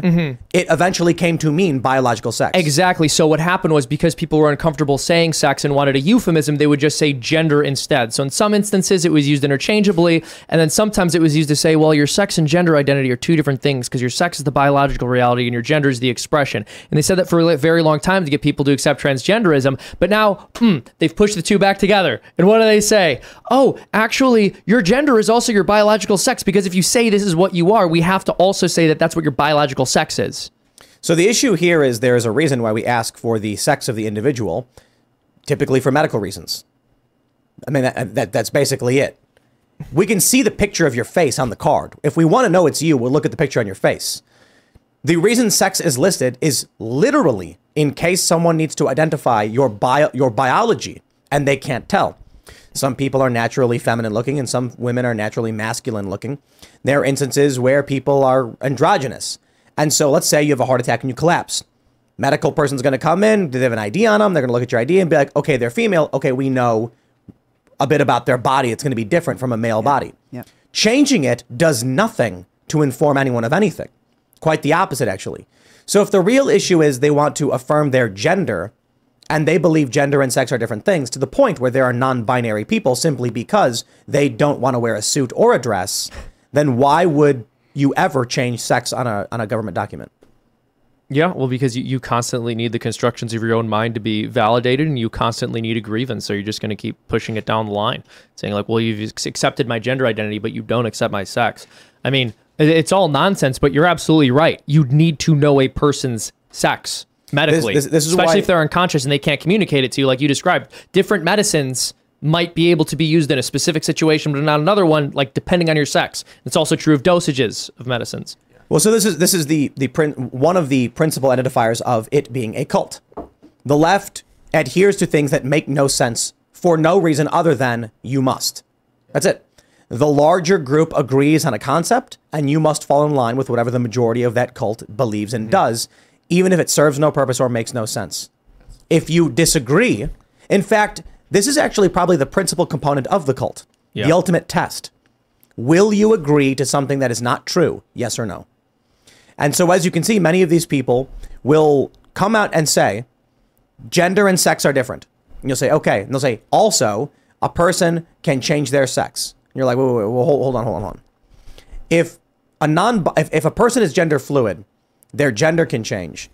And if a person wants to get gender confirmation surgery, they are confirming their gender, not their sex. You are now conflating sex and gender as a single thing while simultaneously arguing. And you've challenged us, exposing yourself. I think to a great degree, the point of holding contradictory claims is so that people who aren't falling in line with the cult expose themselves. Exactly. What do you feel about this? Do you think this is a horrible, bigoted thing? I think it's ridiculous. I mean, it's all about their affirmation, you know, and they need to, you know, everyone needs to confirm what they are, but it's definitely two different things. And medically, I mean, it's important to know when somebody arrives in the emergency room and there's, you know, a problem, there's different, you know, ways to go about approaching the patient. So, yeah, I mean, I think different medications. Yeah. Or even like CPR, I think is a little bit different, or, you know, there's all kinds of different things, but this is just, it's right. You're right. It's a cult, and it's either you know, go in lockstep with what they say, or you're bummed out, which is why I think the lady you had on earlier, that's great that she finally, you know, but it only took one thing. It only took one thing for her to go against, and then that apparently it's been a couple of years. Oh, I see. And she's finally like, okay, I can't do this anymore. Right. I wonder how far off we are from them just removing the sex category from a driver's license and having you put your pronouns there, and that's it. That's all we need to know. Pronouns are also another thing. It's all meant to identify you as a part of the cult. That's really it. I think I think it also adds to that element of there being a humiliation requirement or humiliation ritual. I mean, before this ideology infested everything, the idea that you would ask someone whether you should call them he or she would be and should be considered incredibly insulting. Right. What are you talking about? Well, hold on, you can't bro. tell? I would welcome anybody. There's a meme going around where it's like, I tried the Lizzo test. That's what they called it. Oh no! And they like my aunt started crying. They basically said he said he went up to his aunt and said in a polite way, "You look like a trans woman," and he said his aunt started crying. That's mean. And he was like, but she was very liberal and very pro-trans and was arguing and saying all this stuff. And then he said something like, "Well, you know, you look like a trans woman." And then she got really angry and started crying. And his point was like, "Why are you crying? If you like and respect trans women and you think they're good and beautiful, why would you cry if someone called you that? Because they're lying. They're in a cult." Yep. She knew he wasn't calling her brave. Right. Yeah. That's not what that implies. Yep. So I'm kind of thinking about this, like in the future, I'm not going to ask someone if where they are politically. I'm going to say, are you in the cult or not in the cult? And then just see what they say. Because I've had like liberal family members be like, "You're saying that I'm in a cult because I disagree with you?" And I'm like, "No, I'm saying you're in a cult because you believe things that are contradictory and you're too afraid to say anything against the contradictions because people will attack you and you fear that." Yeah, see, other people will be like, "That quite doesn't make sense," whether or not they get attacked. One is free, knowing freedom is dangerous, and the others are scared into saying things that don't make sense and contradict themselves, like 2 + 2 = 5, out of fear of what might happen to them socially. One's a cult, one's not. Yeah, no, exactly. I mean, we and all of us disagree on certain things. I don't think we've ever really like accused each other of being cult members on the basis of those disagreements. So the idea that we're just gonna claim anyone who's outside of our values is a cult member is ridiculous. It's not about that. Like, this is a particularly strange set of values that have incredibly strict standards. It's not even a set of values, dude. Values is a term that can just refer to what somebody like literally values, and the things they value are very bizarre. When we had a particular leftist on this show, we're talking about these books, these shockingly gratuitous books in schools. Yeah. And she goes, "So you're in favor of abstinence-only sex ed?" And I was like, "No." And she goes, "Oh." I'm like, "Because you're in a cult, right? You can't comprehend contradictions. It's all just." Anything the left says must be true no matter what, and anyone who disagrees must be the other. With me or against me. That's right. But look at who you I mean, it is worth taking into consideration who you were dealing with, and the point of them being. But that's most of these people. Well, they're not. Look, there are intelligent political commentators. Hey, surprise, surprise! They tend to fall in a similar set of beliefs. We can talk about Destiny, a liberal guy, but he has no issue coming here and having a discussion because he actually believes things and is having a real conversation about them. Yeah. Then you have cult members who will say literally anything so long as it fits the cult narrative. Right. It's not about politics. Yeah, like Destiny would look at the information and he'd change his opinion. He's not going to like totally be disingenuous. He'll look at something, see facts and see numbers and be like, oh, okay, you're right about that. Whereas many other people would look at the numbers or just completely look beyond them. So when you mention the people we're talking to, there's a reason why when we have Destiny on and have this conversation, it's not generating millions of clips and millions of views. And when we have a cult member on, it does. Yeah. Because Destiny's not a cult member. Exactly. And so people are not. He may as well be considered right wing at this point. Well, but seriously, your political positions do not determine whether or not you are left or right anymore. Yeah, I mean, as long as you anger that group to some extent, they're going to label you far right, not just right wing, but like far right and fascist. If you say that Joe Biden, there is evidence that he engaged in corrupt activities, insert whichever one, you are now conservative. If you make a movie criticizing child trafficking, they call it a conservative movie. Yes. They call it faith-based, religious. Sound of Freedom was just a movie. They call it QAnon fodder, and it's pro QAnon, and it's what else do they say about it? That it's for dads with brainworms or something. I think that was the Rolling Stone review that was published. I wonder why people connected to Hollywood are so concerned about a movie that sheds awareness on child trafficking becoming popular. But this is the point. There's nothing political in the movie. Nothing. No, not really. It's a law enforcement agent tracking down criminals and saving kids. But you know what else? And here's the thing. You're correct that that's not political, but to them it is. Not only for some of the more nefarious reasons we could point to, but just portraying law enforcement in a positive light is already a massive issue for them. Yeah, true. It does speak to the fact that the left does politicize everything, and there are going to be people there would be people that would push back on that and say, well, Phil, the right does it too, or whatever. But if you look at the philosophy of the left and the thinkers on the left, the idea of the personal is political came from the left. Like that's what the early feminists were saying. I think it was the feminists that first started saying the personal is political, and it's something that expands to other types of leftism or other genres of leftism or whatever. The LGBT issues that we see right now are because they demand sexuality to be a political topic. It doesn't have to be. It could be simply, look, you don't teach children, sex ed, possibly at all, because, human beings have figured it out for couple 100,000 years that human beings have been human before we had, government schools. So it's not like it's necessary to ensure the survival of the population for the government to explain how sex works. That's not necessary at all. But the reason to have these things in school is because they can be made political. If you can cast something in a political light and make young people start asking political questions when they're 10, 11, 12, then you can make activists out of them. And that's the goal. The intent is to make activists out of kids. So whether it be LGBT issues or whatever the dynamic is, whether it be race issues or whatever, anytime you can get young people activated politically, you're going to get a portion of them that are going to become committed political actors, and they're going to become the activists of the next generation and stuff. And so the point is to politicize as much as possible from the left with leftist talking points or with leftist perspectives. That's why you have your average mom and dad that are like, hold on, we don't want our kids to learn this stuff. And the government's, sending the FBI after them, because that's literally what happens. I haven't made up one thing. All of that stuff is factual things that have happened. So again, I'll get pushback from some of the people that are friends of mine that are left leaning, and it's like, look, I'm not making any of this up. This is just talking about things that are happening and have happened. So, and I think so. The idea that the personal is political is something that lives on the left.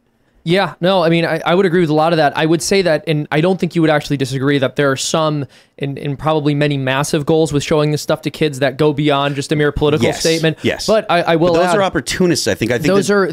I think it's a mixture. I think they're opportunists, but I think there actually are people who want to uphold like a kind of systemic grooming.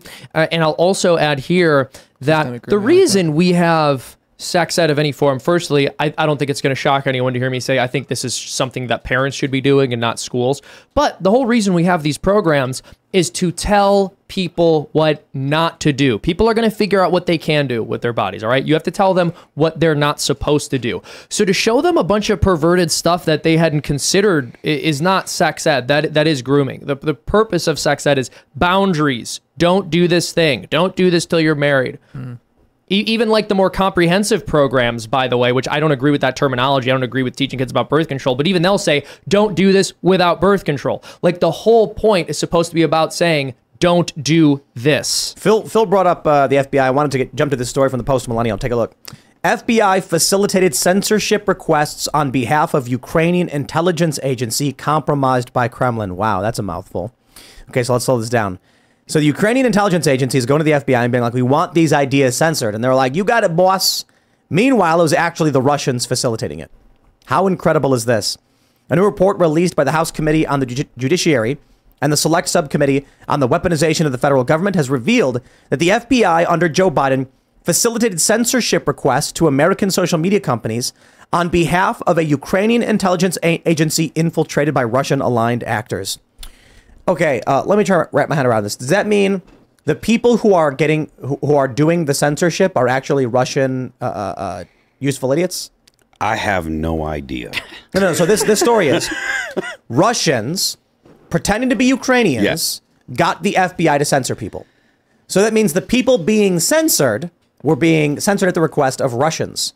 Joe Biden, his administration, inadvertently colluded with the Russians to silence Americans. Yeah, Joe Biden's a Russian puppet, and I think I can say that with full sincerity. Maybe since the 80s. Because, well, here's the thing. A Soviet puppet? People accuse Donald Trump of having been a Russian puppet. I don't believe that's true, but if he wanted to choose to be a Russian puppet, he could have been. The thing about Joe Biden is he's in a very precarious position because it's very easy to become a puppet when you don't have a brain. And anyone who sends him any information that is vetted by the people around him who supposedly care about him, who I also don't think are necessarily the brightest minds this country has to offer, can get him to say and do things that are very much not in line with the interests of this country. So yeah, Joe Biden censoring people on the behest of a foreign power because there was misinformation spread by that foreign power that eventually reached him is not exactly a shocking thing. But I just want to point out once again, the Democrats were the ones doing what they were accusing the Republicans of doing. It's projection. As usual. Beyond projection. Also, smash the FBI into 1,000 pieces and scatter it to the winds. Just saying. Just an idea. Yeah, that sounds about right. Yeah. That sounds good to me. I guess the larger question is, what do we do to solve a problem like this? What do you think? I have no idea. We can't Come on, you got it. It needs to be you. You have to figure this out for us right now. Pressure. Pressure's on. Yeah, I have no idea, but I mean, you're right. I mean, he's a puppet anyway. You know, you could get him to do just about anything, but that's interesting that they've got it framed like that. The FBI was working on behalf of the Russians? Right. Wow. Insane. Yeah. That's amazing. Yeah, isn't it? Maybe the real goal is to deflect the U.S. away from what China is doing. I mean, that's the Russians are working with China. Yeah. The Russians want us preoccupied. Maybe everything they're doing is a distraction so that China can move on Taiwan, which is substantially more important strategically than Ukraine is to Russia. Yeah. Could be. Before all those new chip fabs can be built in the desert. Yeah. And then think about this. The people who get censored on social media tend to be right-wing and tend to oppose the war in Ukraine. Yeah. That's a good Yeah. point. Why would Russia want these particular individuals censored unless they were targeting the left or liberals or something like that? It'd be interesting. It'd be interesting to see what those censorship requests were. What was censored at the behest of, I guess, now Russian moles and Ukrainian intelligence, which is such a crazy statement to make. But this is amazing. The SBU, this is Russian intelligence, sent the FBI lists of thousands of social media accounts accused of spreading Russian disinformation, which the U.S. agency then distributed to social media platforms, Facebook, Instagram, YouTube, and Twitter. Holy crap. Wow. Compromised by Russia. Who could have seen that coming? Not on the bingo card. Yeah, we've honestly developed a very strange view of Russia over the past 5 or 6 years. You guys remember about 10 years ago when Mitt Romney said that Russia was going to become a massive geopolitical threat, and everyone laughed at him. And to be fair, rightly so, Mitt Romney is to be laughed at. But this was something that even the left thought was ridiculous at that time. And then as soon as it became politically advantageous to them to start blaming Russia for everything, they did. And they haven't stopped. They have not stopped. And now we have the Biden administration, I guess, maybe changing their tune on that, of course, inadvertently, it seems. Judy was boring. Hello. Then Judy discovered ChumbaCasino.com. It's my little escape. Now Judy's the life of the party. Oh, baby, mama's bringing home the bacon. Whoa, take it easy, Judy. The Chumba life is for everybody. So go to ChumbaCasino.com and play over 100 casino-style games. Join today and play for free for your chance to redeem some serious prizes. ChumbaCasino.com. No purchase necessary. Void where prohibited by law. 18 plus terms and conditions apply. See website for details. Joe Biden. Good old Joe. Yep. I've been saying that unironically for a while, but the more and more that you talk about it potentially being China and Russia essentially playing blocker for it, that's what I kind of think is happening. It's unfortunate, but that's what I think is happening. We talked about World War III. I guess the question is all of this a distraction, or what will lead up to, say, the invasion of Taiwan, which is really going to kick things off? Yeah, I there's part of me that thinks that regardless of what happens, what the Chinese do in relation to Taiwan, the U.S. can't really do anything about it. This is an unexpert opinion, because I'm not a geopolitical expert or anything, but I just don't see the United States, having the wherewithal to actually go to, have any kind of combat in the South China Sea over Taiwan. If I understand correctly, we don't have the munitions. The U.S. military power is down 25%, I think, is the recruitment goal that they were down last year, that they missed it by. Overall, I don't know exactly which branch had what the deficit was for each branch, but they're not making recruitment goals. They're sending all of the bombs and stuff that we have over to Ukraine, and our stores of munitions have run low, if I understand correctly. So but that's also just good for a lot of the military industrial complex, because they want to make new ones. Yeah, but what I'm saying is I don't see how that's true, and I agree with you. But I don't see how the U.S. is in a position to actually engage in any kind of defense of Taiwan, especially if we're what amounts to a two-front war, at least logistically. Like, we don't have people on the front lines in Ukraine, but we're sending munitions to the Ukraine as if we're engaged in it. So a two-front logistical war. I don't see the U.S. being able to handle that. Well, I can't speak too much to the tactics or what we have with respect to munitions or anything like that, but what I'm curious about is how the United States would be able to get enough people to sign up to fight in any of these wars. I think a lot of the people who are supporting the Russia-Ukraine war are not people who are going to enlist for combat roles in the U.S. military.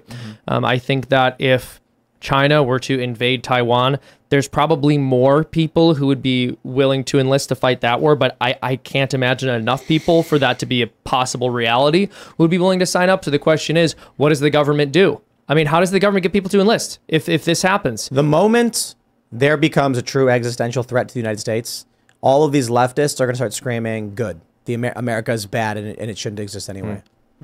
Think so? Yeah, they're not going to fight anything. They're going to be like, yay. Yeah. Or run. Or what they'll do is they'll demand that other people fight it for them.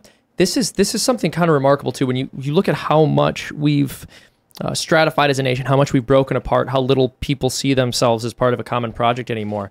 When you look at what happened on 9/11, New York City was attacked, and a bunch of guys from the South signed up to fight a war because of it.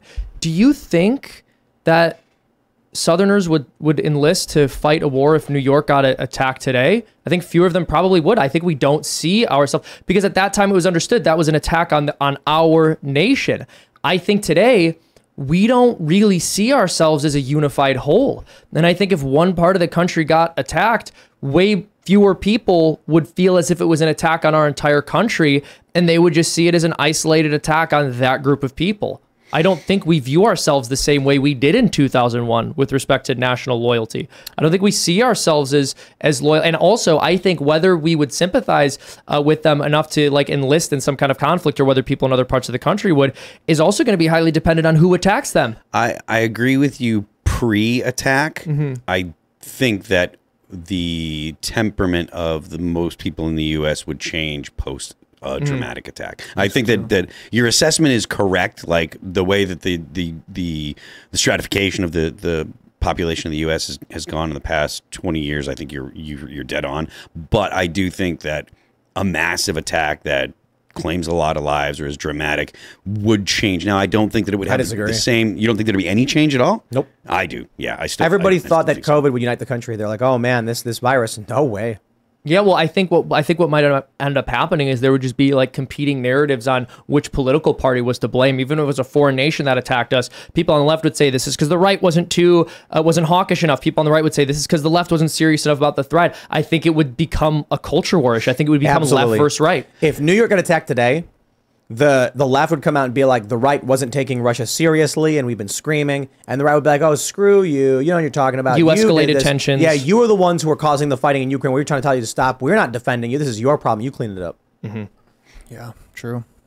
Yeah. I don't know. I still think, when it comes to Taiwan, I think the main reason that China wants Taiwan is also, it's partly for political gain inside China, to be able to say oh, we've united China like you meant to for a long time. It could be Xi, all the Chinese presidents for years have had their crowning achievement. It could be what he's using to leave with his good legacy. But they need the chip fabrication. That's the valuable part, and that's so easy to tamper with, to destroy. It can be done with by Taiwanese people inside the country immediately. I know Taiwan or Ukraine is important for the warm water port for Russia. I don't know. I think Taiwan, as much as I hate to say it, I don't know if people would be willing to go and jump for that war just as much as they wouldn't be willing to jump for Ukraine. It'd be the same kind of stalemate. People aren't going to want to go do it. Yeah, well, I think also when you look at the country in 2001, people were all willing to come together and agree that Al-Qaeda was an enemy, that they were a real existential threat. Obviously, we all believe that was misapplied in retrospect when you look at the wars we went to. But today, whether you're talking about Russia or you're talking about China, for the most part, the American people have no agreement on who their enemy is, other than to agree that our enemy is one another. Yep. Yeah, that's what the American people believe today. That's how we see the country. We are each other's enemy. Trump said that the threat is not China; it's within our own country. Yeah. Yeah. Let's jump to the story we got from the Post Millennial. We'll talk some domestic politics, my friends. We are entering the beginning of the presidential cycle. So you did have a bunch of announcements. We've seen rallies, but oh boy, this is where things start to heat up, especially as we get into the next several months when the primary races are going to get hot, because early next year, I believe, is when we're going to see all the primary votes actually happen. So the ads are going to start popping up right now. And here's the latest. Trump currently holds a 39% lead among GOP voters nationwide. What I find truly fascinating is the rate at which Vivek Ramaswamy is skyrocketing. They say with Trump at 59%, DeSantis at 17%, Vivek Ramaswamy is now at number 3 with 8% and rising. I'm curious what you guys think. I think Trump's got it in the bag. I do think I want to add to this in terms of the Democratic race. It is fascinating that there even is one. There should not be. The precedent for this is that Joe Biden as president is just going to run again and there's no primary, but there is a primary. And get this, RFK Jr. is polling higher comparably with the Democrats than DeSantis is with the Republicans. That I find really interesting. It's not a one-for-one correlation, but DeSantis, as probably the leading Republican politician in the country, Like Trump's not in office right now, and there's nobody else who's got anything close to him. Can't get that close to Trump. RFK is at 20%, doing better in the polls as a non-politician, presumably because of how bad Joe Biden is doing, which I find fascinating. So how are you feeling? Are you riding with Biden? Oh, yeah. No, but it is interesting because I feel like there's not that many people that have been, I mean, I don't know. When I hear, I don't even know how to pronounce his name. Ramaswamy? Yeah. Vivek. I know. What does Trump call him? I don't think he calls him anything. He hasn't got a name yet. Oh, okay. Okay. I thought We think it's going to be Ramaswampy. When is when is Trump going to christen him? I heard that. Yeah. But he's not an establishment guy, so I don't know. Man. Yeah, I don't know. But I like Vivek, and I think I'm wondering if Vivek ends up in second place in the GOP primary, because the dude, if you've seen these viral clips of him, he is hitting it out of the park. Yeah, he's a smooth talker. There's a viral clip where a woman starts yelling about the Republicans being evil, and a bunch of people get up and start yelling at her, and he's like, no, let her come up, let her speak. And he's like, ma'am, I believe in the First Amendment. Please say what you had to say. Are you a mom? He's like, thank you for coming. Thank you for sharing your thoughts. And the woman's like crying, and then she leaves. Vivek knows how to handle this stuff. Trump knows how to handle the press in his way. Vivek knows how to handle them in a very clean and tactful way. So I'll be really interested in seeing what happens as time goes on, because Vivek is starting to pick up. Yeah, well, one thing I appreciate that's being acknowledged here is that in order for any presidential candidate to really be successful or worthwhile, they have to understand that the media is their enemy and they have to know how to combat them. Well, Donald Trump doesn't seem to get that. The media is his enemy? Yeah, he can call the fake press all day and night, but he keeps giving them interviews and one-on-ones, and they secretly record him and then leak it to the government. He gets arrested for it. Come on.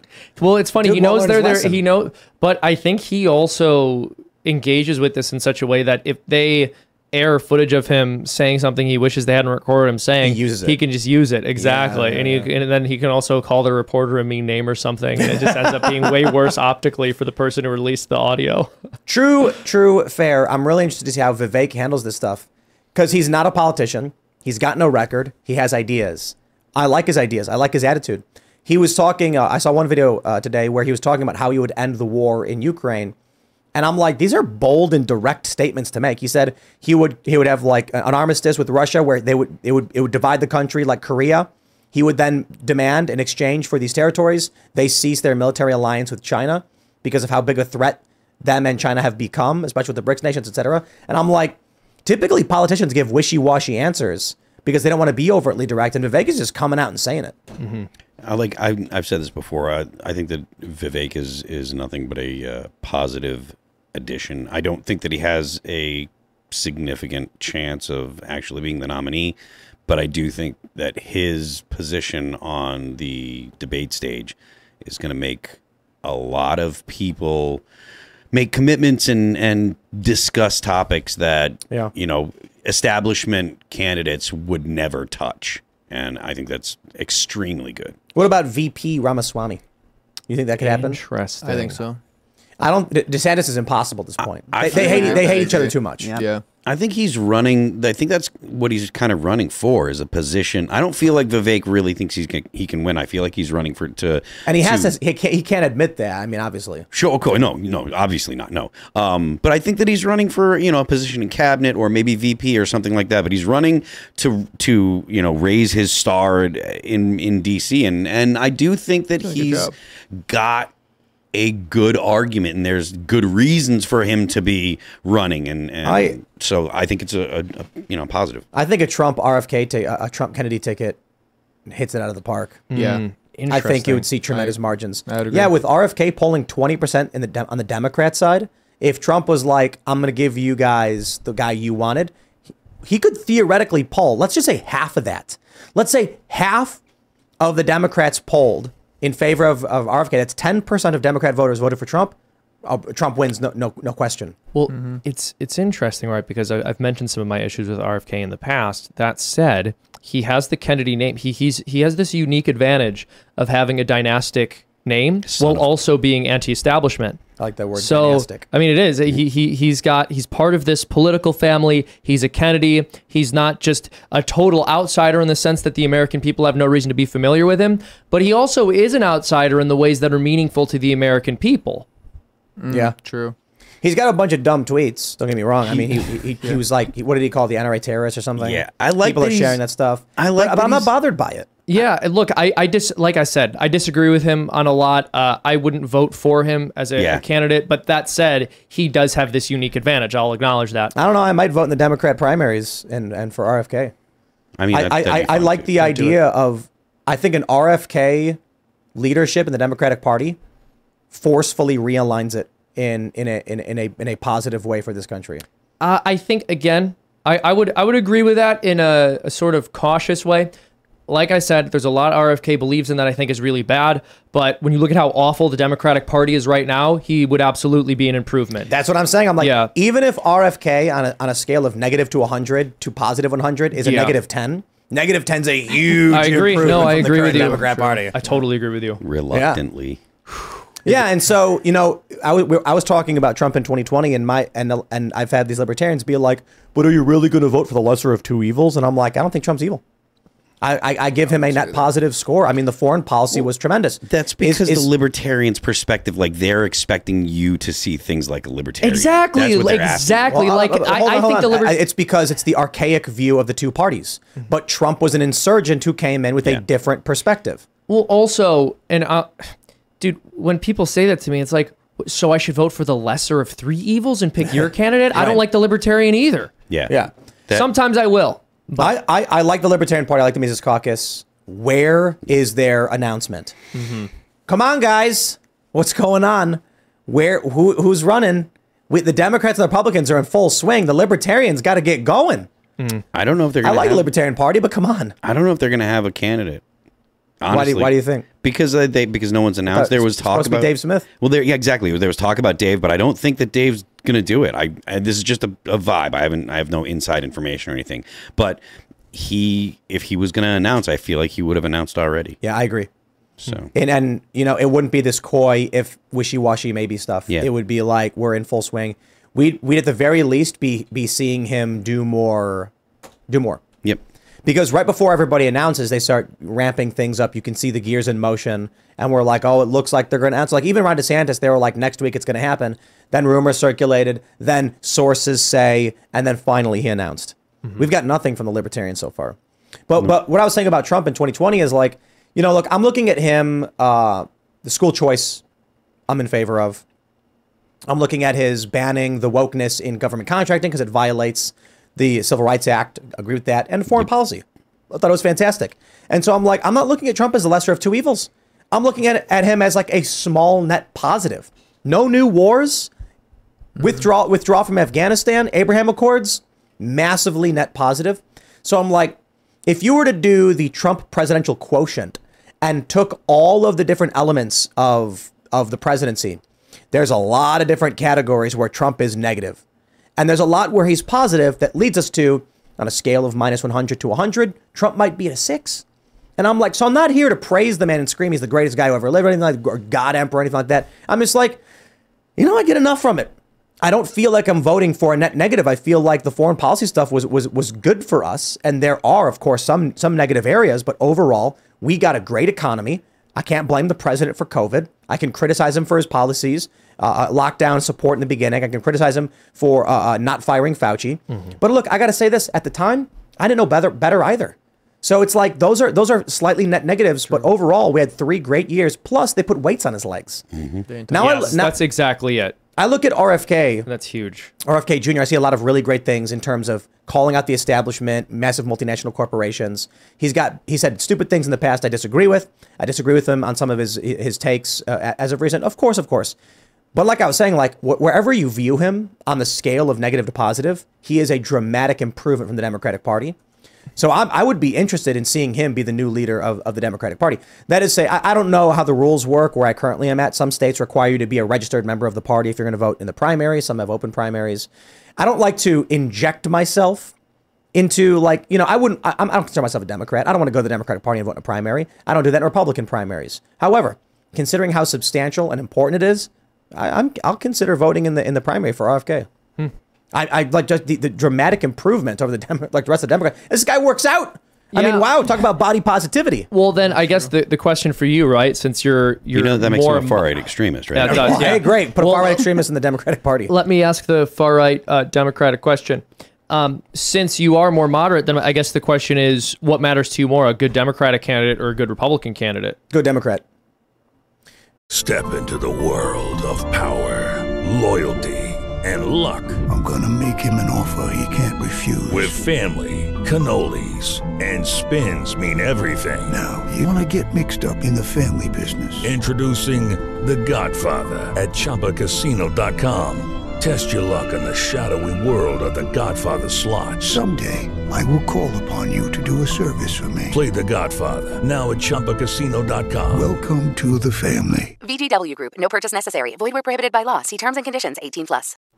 When we're looking at a Democrat and a Republican on the debate stage, imagine the cultural shift that will happen if on strong cultural issues, it's RFK versus Trump, and they're like, we agree. Right. And we're talking about... I think there's truth in that. Because a lot of these people on the left will be like, we hate Trump so much, we're going to agree with RFK, and it's going to force more positive cultural elements onto the debate stage. Biden's going to say crackpot crazy stuff to defend leftists and whatever he can get from the media. If they're forced into having RFK on the stage, let me just say this. You guys ever see that Rogan episode with RFK where he said he was concerned about potentially being assassinated? Yes. I'm not surprised he said that. I'll put it that way. He's a stark opposition. 20% in the polls. There's a real opportunity to realign the Democratic Party in a positive way. That doesn't mean you have to vote for RFK for president, to be completely honest. I would probably love to see a Trump Kennedy ticket, to be completely honest. Yeah, that'd be great. I think that'd be something interesting. I like the anti-establishment bent on it. And whoever is most likely to do significant, or whoever's most likely to do damage to the bureaucracy, like cutting jobs, cutting parts of the bureaucracy. I'm not talking about like small changes. I'm talking cut, actual cabinet level bureaucracy stuff. Just get rid of them. Anyone that'll do that, I'll vote for. Yeah, I would love to talk with RFK and be like, will you commit to firing all of these bureaucrats and setting term limits for government employees? Yeah. I think he would. I think so too. Yeah, I do. If anyone in the Dems is going to do it, it'll be him. Yeah, he's the only one. Yeah, literally. Yeah. And everyone else that's run or that is running, they're all going to increase the size of government.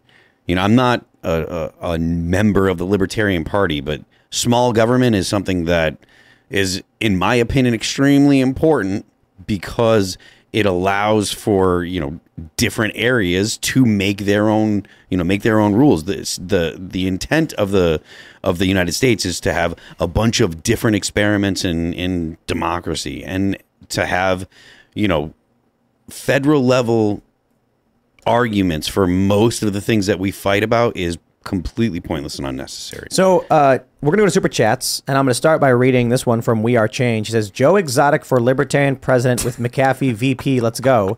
Plus, Seamus is a dirty statist. So the first thing is, the implication here is that McAfee is alive. And the other question is... He's not. Hey, Luke, how you feeling about DeSantis these days, huh? Mr. Luke Kowski comes on the show and be like, I don't like politicians, but man, DeSantis is doing a really great job. He's the best, and I'm really excited about him, and Trump's not good, and Fauci and all that stuff. Genuine question. I wonder what Luke's position is on DeSantis now. Only because what we've seen is, despite the fact that DeSantis has probably the best track record of any Republican politician in the country, he has not done well in the press. His press team has handled things miserably. And unfortunately for DeSantis, what's exacerbating it is his base is incredibly angry. Yeah. It's like I'll tweet something in defense of DeSantis and they'll still start attacking and insulting me. In fact, they're still doing it in the comments like, I haven't said a mean word about the guy all day, and they're still insulting me. Bro, I will not vote for the guy. Y'all are nuts. Well, I think that maybe those people should be attacking and insulting Luke instead of attacking and insulting you. That's a good point. Yeah. I'm interested to see where Ron DeSantis goes. I'm not going to blame DeSantis for what his bad press team is doing, but I do think it's fair to criticize DeSantis on who he's hired and their inability to properly manage this. I think his record speaks for itself. If you look at Florida and see how well they've done in terms of what their COVID response was, how they've handled culture war issues, that is something good to vote for. The problem is his press team has been apocalyptic, and that reflects poorly on him. But let's read some super chats, and I'm curious to see what Luke's stance on DeSantis is. Raymond G. Stanley Jr. says, Tim, if we're going to have a nuclear World War III, at least we know we can take down a number one business. Our U.S. leaders care not about human lives. May those who lead go down as hard and as fast as Anheuser InBev. Nice. F them. Yeah. Also, smash that like button and become a member at timcast.com because the members only show will be coming up in about 25 minutes on the front page of timcast.com. Here we go. Polite Rude Guy says, I filed a lawsuit in Texas challenging gay marriage in America. Here is the case number. I can't read that whole number. The federal government is violating my Texas rights. Interesting. Actually, I'm going to read this anyway because, Seamus, you want to write this down? Based, yeah. It is SA23 CA 08510G. I'd be interested into looking that up and seeing what your argument is because that's a tough argument. How something someone else does infringes upon your rights. Interesting. Yeah. I don't know.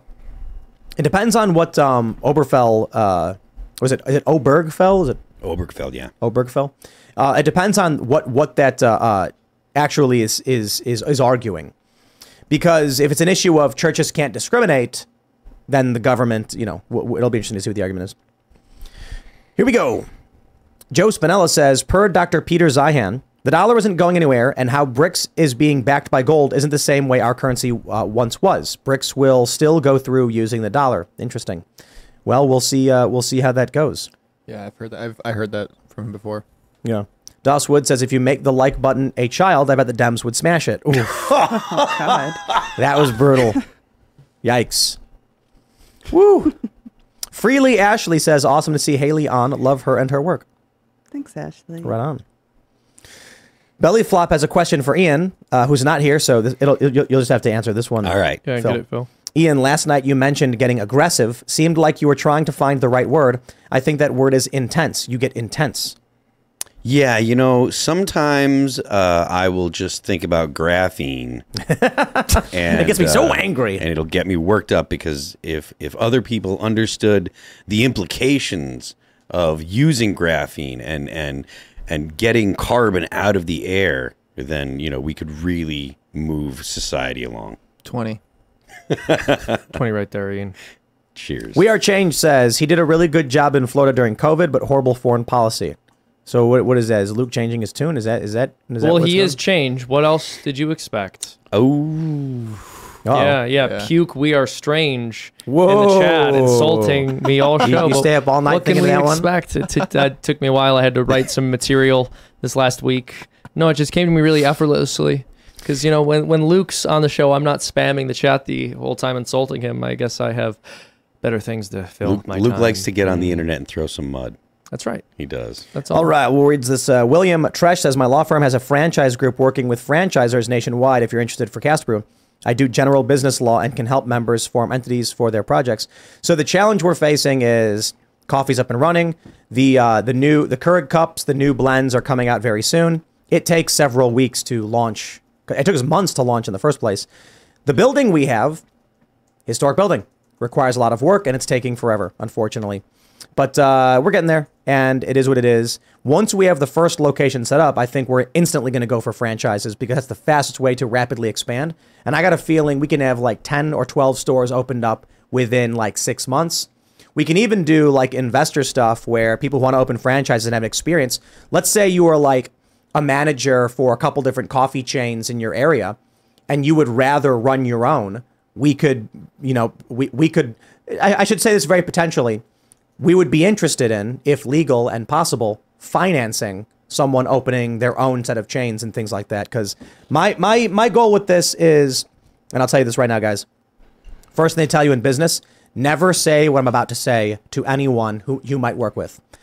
I am not interested in money. You say that, and all your investors walk out the door and say it was really great meeting you. Because no one expects to make any money if you don't want to. But I don't. What I want is a successful business that can survive, that will be able to stay open, that will be able to make enough to pay the bills, pay the employees a good rate, make a little bit on top for a rainy day fund, but function. I want a bunch of businesses that can survive and exist and have a positive impact on culture. They need to make money to do that. But my priority is not to become a billionaire from a coffee chain. Don't care about that. So when we launch these franchises, I think we're going to have like ridiculously favorable terms in terms of revenue. And the only thing I'm concerned about is enough off the top so that we can have a fund to help any one of the franchises should they fall in hard times and we can keep them staying open. So it's all a beautiful pipe dream as of right now until we actually get the ball rolling. Perhaps the first thing we should do, we don't even need a location, is start discussing with someone the basic format, style guide, and structure of what a franchise should be, what makes it a franchise, and that's where we're at for now. We're talking with some people about potentially running this, and when that happens, maybe then we'll get the ball rolling. Get the ball rolling. We will grab some more super chats. Callan Shaw Indie Game says, just get the Federal Reserve to start printing BRICS dollars instead of USD. Checkmate. It's called counterfeiting when you do it to someone else's currency. That's right, but North Korea does it. Apparently, North Korea has like a masterful USD printing thing, so they're just making money anyway. Maybe they were the ones who did it. Maybe they're the ones who crashed the dollar. George M. says, post-World War III currency will be chickens and spoons. Hey, sir, can you break a chicken for a dozen spoons? I need exact change. In all seriousness, people need not fear being poor. Richness of character cannot be bought. Well, you know what they say. I don't know what currency will be used in World War III, but for World War IV, it's going to be chickens and spoons. Famous quote. You know what's fascinating is today, wineberry season is coming to an end. So most of the wineberries have begun to rot and fall off. We've harvested a whole bunch. We made wineberry cookies. We made wineberry candy. It's like a chewy candy. Tastes really pretty good. You tried it? Yeah. Yeah, it's pretty good. You forced me to. Yeah. You're like, have some. I was like, I don't want it. You're like, have it. Yeah. And then, I was like raising my fist and everything. And then your spoons went missing. Cookies were really good. We also today we made Roberto Jr. coffee cookies. We used the Roberto Jr. coffee. Those are awesome. And then I made espresso with it and then use it to make cookies. They're really good. They're really good. Yeah, we had made a crispy and a fluffy one. But the reason I bring this up, I'm riding, I come up to the studio before the show. I ride up on my little electric motorcycle. And, there are berries everywhere. There's blackberries. We got Allegheny blackberry. We got another one. I forgot what it's called. It's another kind of blackberry. We've got wineberries everywhere. This is the craziest thing. There is a tree with probably 5,000 grapes on it. I'm not even exaggerating. It's just you look up and they're not big enough to eat yet, and I'm just like, holy crap!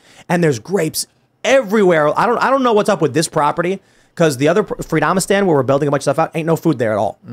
But we got pawpaw, massive pawpaw. These are like there's so much food here, and there's ridiculous amount of deer and turkey everywhere. There's a ridiculous amount of deer out there. Yeah, like you'll go outside and there'll be like 12. 12 of them. Yeah. I'm like, dude, worst case scenario, we got too much food. Too much. Yeah. Too bountiful, Yeah, I'm going to bring like a bucket and just go grab a whole bunch for myself. Well, I keep telling people to get the wineberries because they're going bad. Yeah, they're about to. Yeah, and so we juiced a whole bunch and we're making wineberry syrup. Nice. We juiced them and then we took the juice, we added a little bit of water to it so you could drink it. It was really good. And right now, the blackberries are starting to come in. Then we have greenbrier, which I'm not super familiar with, but apparently you can eat. Then we have grapes. What? Greenbrier? Yeah, it's a vine. And look it up. Greenbrier. Mulberries are staying for a while. It's my point is this, man. Delicious. We're talking about conflict, crisis, lack of food, going poor, the currency and all that stuff. Bro, if you learn to actually live the way people were supposed to live, and it's funny because we can take the WEF hippy dippy corporate stance of like being in tune with nature or whatever, whatever you want to call it. I think it's a net positive. If people were living outside of cities and responsible for their own consumption and refuse, at least to a small degree, the world would be a better place for one simple reason.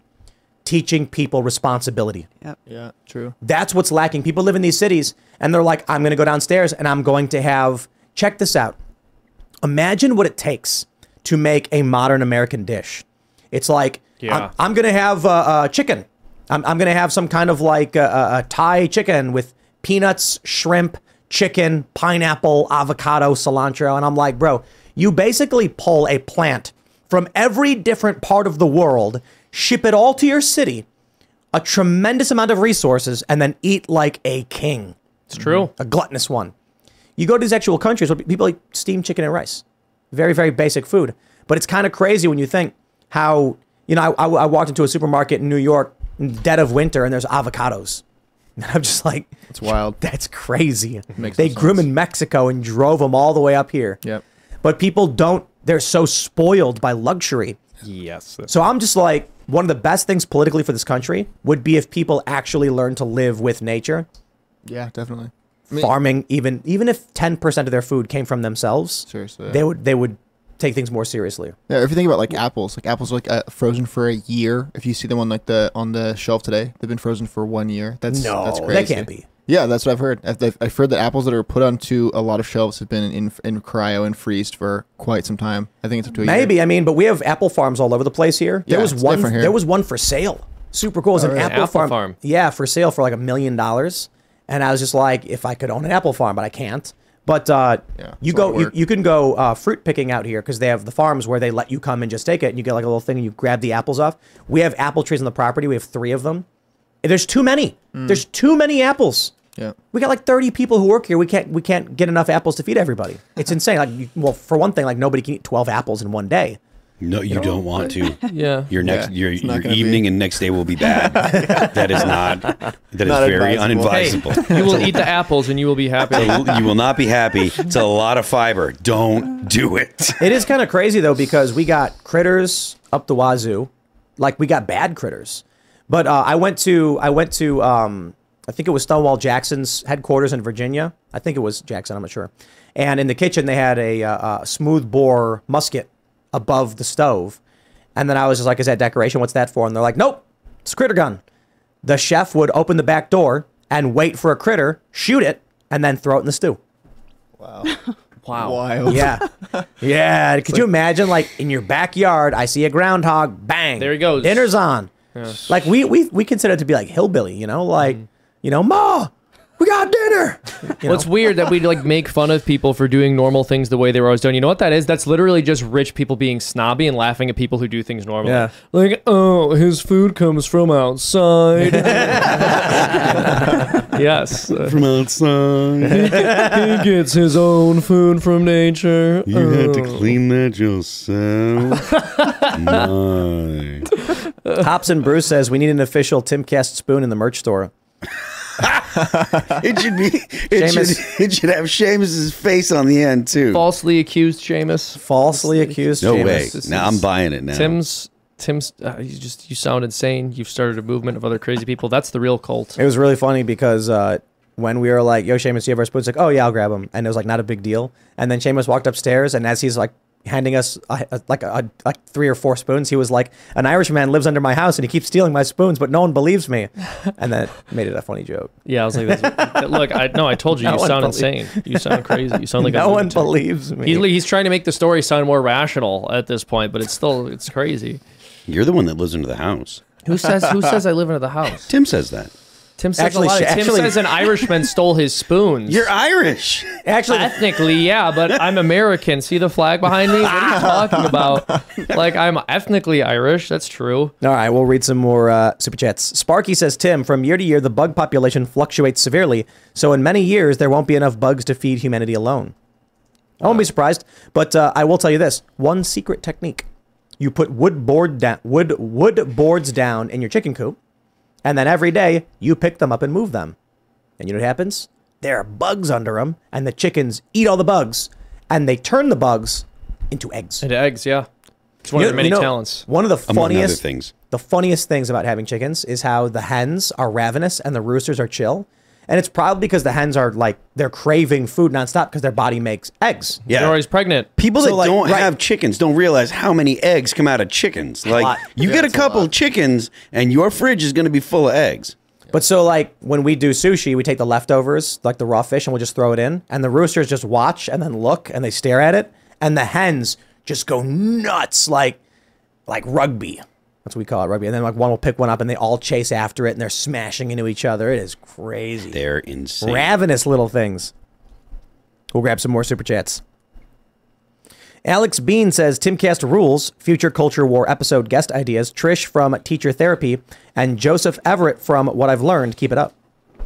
Yeah, we want to have that Harry guy, Harry Sisson. Ugh. Come on, Harry. But he won't do it. No, he never will. He never will. But it's because, I mean, come on, like, he's 20 years old. He really doesn't know a whole lot about policy. He doesn't know a whole lot about history or politics. He's just like a stock model. What is his talent agency like? We need someone who's young to convince young people to vote Democrat. You're hired. Pretty much. It seems like it. So it's going to be sheltered. It's going to be controlled. There's going to be no free-form conversation. Of course not. So when we're like, hey, it's a raw rails. 2-hour conversation, it's just like, whoa, I can't do that. Yeah. Sorry. Yeah, I don't think that'll happen. We will grab some more.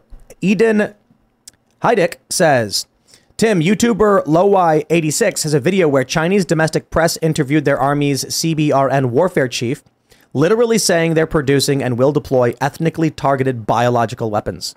Wow. Ethnically targeted. Yeah, that's wild. Can you imagine that?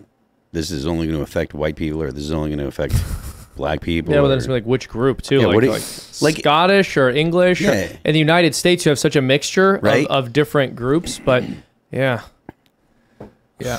It's going to be mulatto supremacy. Mulatto. I just looked up that Apple fact here that I gave out a minute ago. It's from the U.S. Department of Agriculture's website. They say, and a lot of the average apple amount of apples being stored up to 14 months. So they often say 9 to 12 months. So, yeah, just for everyone that's giving me, trust me, bro, in the comments. Yeah. Come on. Cam Girl Asuna says, Tim, I want to talk with you. Who? I want to talk with you all about conflict sometime. You think peace is always better than war, and that isn't true. It's a huge blind spot of yours that should be addressed. Hit me up on the Discord anytime, public or private. I understand the concept. I mean, if you look at how the world is, conflict is a natural component of life, all of it.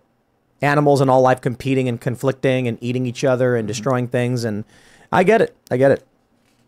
Maybe there has to be some kind of conflict within humans. Otherwise, we become hedonistic, lazy, and we have to fall apart. Yeah, I mean, there is such a thing as like a just war in the sense that there might be reasons for a country to become involved, but that doesn't mean that we should jump on every single war that the media tells us we need to join or become a part of.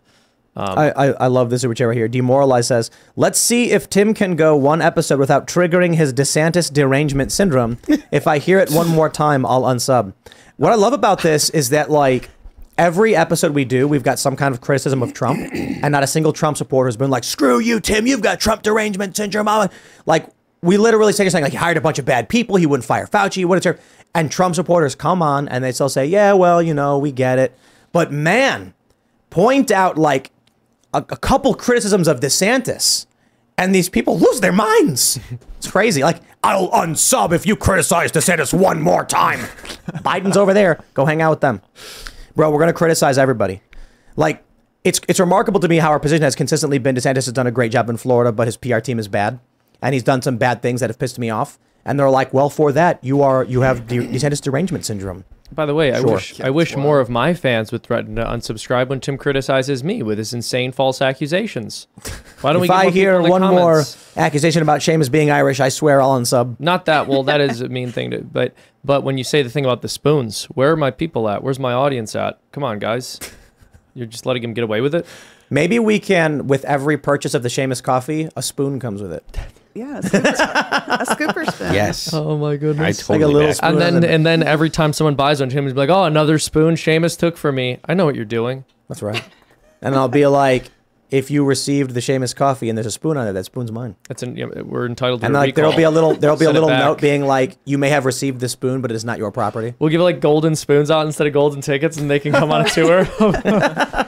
If you receive a golden spoon, I actually don't think we can do that. But what? You can't send spoons out the coffee? No, I don't think so. What if you do that on accident? How do you accidentally send a spoon out? I could figure it out. Not that I would. If you figure it out, it's by definition no longer an accident. Not necessarily. Maybe I solved a logical conundrum. All right, we'll grab some more here. Thank you, Tim. Shane Knox says, we were exporting energy under Trump. Do we not have enough oil to mine and sell to BRICS? Yeah. We don't. You don't think we do? I do not believe we do. No, the exporting under Trump was under very specific context and circumstances. All these other countries had shut themselves down. And so we ended up with a bunch of oil producers who could not store what they had. They had too much. So we actually had to just offload as much as possible. However, I do believe we have more than enough energy for ourselves, especially with Alaska. And we should definitely be working towards that. Yeah. So theoretically, well, I'll put it this way. Theoretically, the answer is yes. Based on where we're at right now, we could be exporting. However, we want to keep the energy for ourselves, especially if BRICS is expanding. Yeah, so at least energy independent would be good. Jason Hutchison says, what did we do in Afghanistan for 20 years, but clear it out and make ready for China to move in? Yep. And now they're going after, what is there, lithium? Good down luck. there? I wish them luck. Have you guys seen that video of all the kids mining the cobalt? Yes. So brutal. It is. You know, these urban liberal types, man, they would break down their worldview is predicated upon putting on blinders, ignoring the fact that they are colonist, enslaver, imperialists masquerading as humble, nice anti-racists. Yeah. But if you go to them, I guarantee you say, hey, we want you to stop using your computer, your iPhones, your cars. They're going to say, well, that's so stupid. You're dumb. It's like, I'm not saying it because of capitalism. I'm saying because you have slaves making it. Yeah. Stop buying the things that are made by slaves. They're going to be like, no, I refuse. Zero accountability for anything ever. It's never, ever about any kind of personal change they can affect in their own lives. And anytime they do affect like a personal change, it always happens to be something which is very economically convenient. So they'll say something like, well, I care about climate change, so like I'm not going to have kids, when they were already planning to not have kids. And you're like, okay, dude, stop. Like Noah Yelverton says, oh no, freedom tunes, more like free dem spoons. Yeah, I know. Well, I wouldn't need to because the spoons are already free. Tim has them. It's nonsense. No, I don't buy it. The Yeti says Vivek will likely be VP. Why? They probably like each other, and more importantly, Trump has zero ammo against this guy. I don't know. Trump can literally make up ammo. Yeah, but Vivek is really good. So Trump will find something, but I don't know. In 2020, Trump wasn't that strong against Biden. You'd think he had so much to go after. And people kept saying, well, it's because it's sad to go after Biden. That's why they chose him. I'm like, I don't know about that. There's a lot of people it's sad to go after that Trump has gone after. Like, I think a lot of the people Trump has gone after have been sad people. Yes, exactly. Yeah, like Jeb is a perfect example. Thank you for mentioning it, because that he's like the quintessential example. He might even be sadder than Trump. Or no, I'm sorry, than Biden. Oh, yeah. It was bad. Please clap. Please clap. That's all we had to do. That's when we laugh. Smile. What does it say? Smile Emily? Seamus didn't steal your spoons, Tim. He's been framed like a painting. Freedom spoons isn't a thing. That's right. Thank you. Wow. Freedom spoons. Thank you. So I really appreciate that. Did she say who stole the spoons then? Excuse me, sir. That's not how a court of law works. I've been exonerated. They don't have to give you the real spoon thief. My bad. My bad. Basically, Seamus makes some kind of self-deprecating joke, and then we all roll with it, and then Seamus acts like he's outraged. No, it hurts me. It really Yo, does. the story about me watching Leprechaun's a true story. That's not true. I was on the couch watching Leprechaun 2, and I think it was 2. There's a guy who gets bitten by the leprechaun, starts turning Irish, and so he goes to a restaurant, and he orders French fries, waffle fries, mashed potatoes, tater tots. He just orders all baked potato. And then, literally, as the scene is happening, Seamus walks in. He's like, "Hey, man, what's up?" And I'm like, watching the movie. He's like, "Oh, what are you watching?" And he looks at the screen, and it's a guy turning into an Irishman eating potatoes. And he's like, "What is this?" That's not what happened. Tim was watching this movie. He says, "Seamus, get in here, get in here." And I watched it, and he said, "This is what you look like, and your people are a joke to me." I was like, "What?" I was like, "That's so harsh." You're and like, then, and then everyone in the room laughed at me and pointed at me. Everyone else walked in the room as it was happening, and they all started busting out laughing. And Seamus was like, "Leave me alone." I said, I was born here. I was born here. But Irishman. I was born in Chicago. But everybody loves potatoes. Yeah, that's right. Thank you. It's true. It's a hurtful stereotype. Yo, it is really hilarious. They made that movie where a guy gets bit by the leprechaun and turns Irish. I know, that's insane. What? I love the low budget movies like that. I think that's either okay to do with every group or no group. That's what I think. Let's grab. We'll grab one more super chat. Oh, just the Irish film? Yes.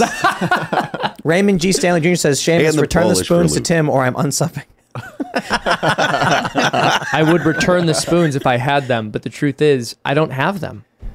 I don't have Tim's spoons. All right, James Lynch says 40 years tonight, bro. Congratulations, guys.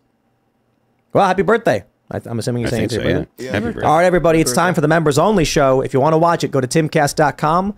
Click join us, become a member, and it will be live in just a few minutes on the front page. You will see it. Just refresh until it pops up. You can follow the show at TimcastIRL. You can follow me personally at Timcast. Haley, you want to shout anything out? You can just follow me on Twitter at Lady Kennington, and there's like a link tree there. You can follow all my other work there. Right on. Timothy Cast is a deceiver. My name is Seamus Coughlin. I am an innocent man. I run a YouTube channel called Freedom Tunes. We just uploaded a cartoon today that I think you guys are going to love, and we're going to be uploading one Thursday, which is going to be really spicy, which I think you guys are going to really enjoy. If you like me and what I have to say, subscribe to Freedom Tunes and become a member at freedomtunes.com. Get an extra cartoon each week, and you'll also be helping support me and what I do. Thank you very much, and have a lovely evening. I am Phil Labonte, lead singer for All That Remains. You can find me on Twitter at Phil That Remains, on Instagram at Phil That Remains Official. The band is All That Remains on Apple Music, Spotify, YouTube. I think I'm missing one. Apple Music, Spotify, YouTube, Pandora. There you go. Yeah, Serge, how you doing? I'm all right. I haven't used Pandora in forever. I kind of forgot Pandora. We do really well on Pandora. I was really surprised. Yeah, I only use Pandora. Yeah. Oh, really? Yeah. Huh. Well, I am Serge.com. You can find me on Twitter and I guess that new Zuckerberg Twitter or whatever it's called, Threads, stuff like that. Yeah, look me up on SoundCloud, look me up on Instagram. I will talk to you guys. Anymore? I don't know.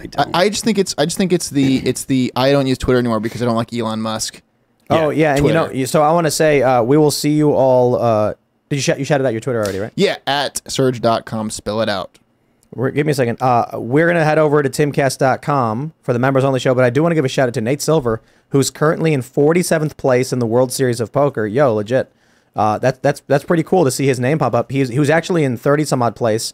There's still a long way to go as they eliminate players, but this is a 10,000 player pool down to 211 players.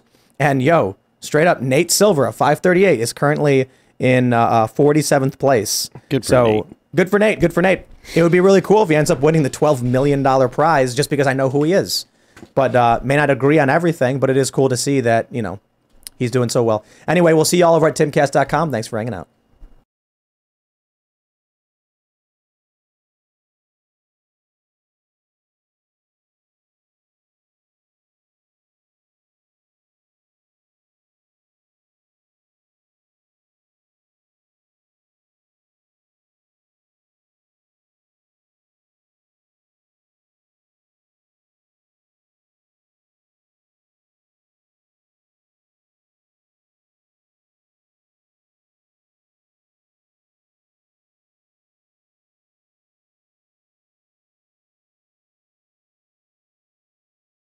With the Lucky Land Slots, you can get lucky just about anywhere.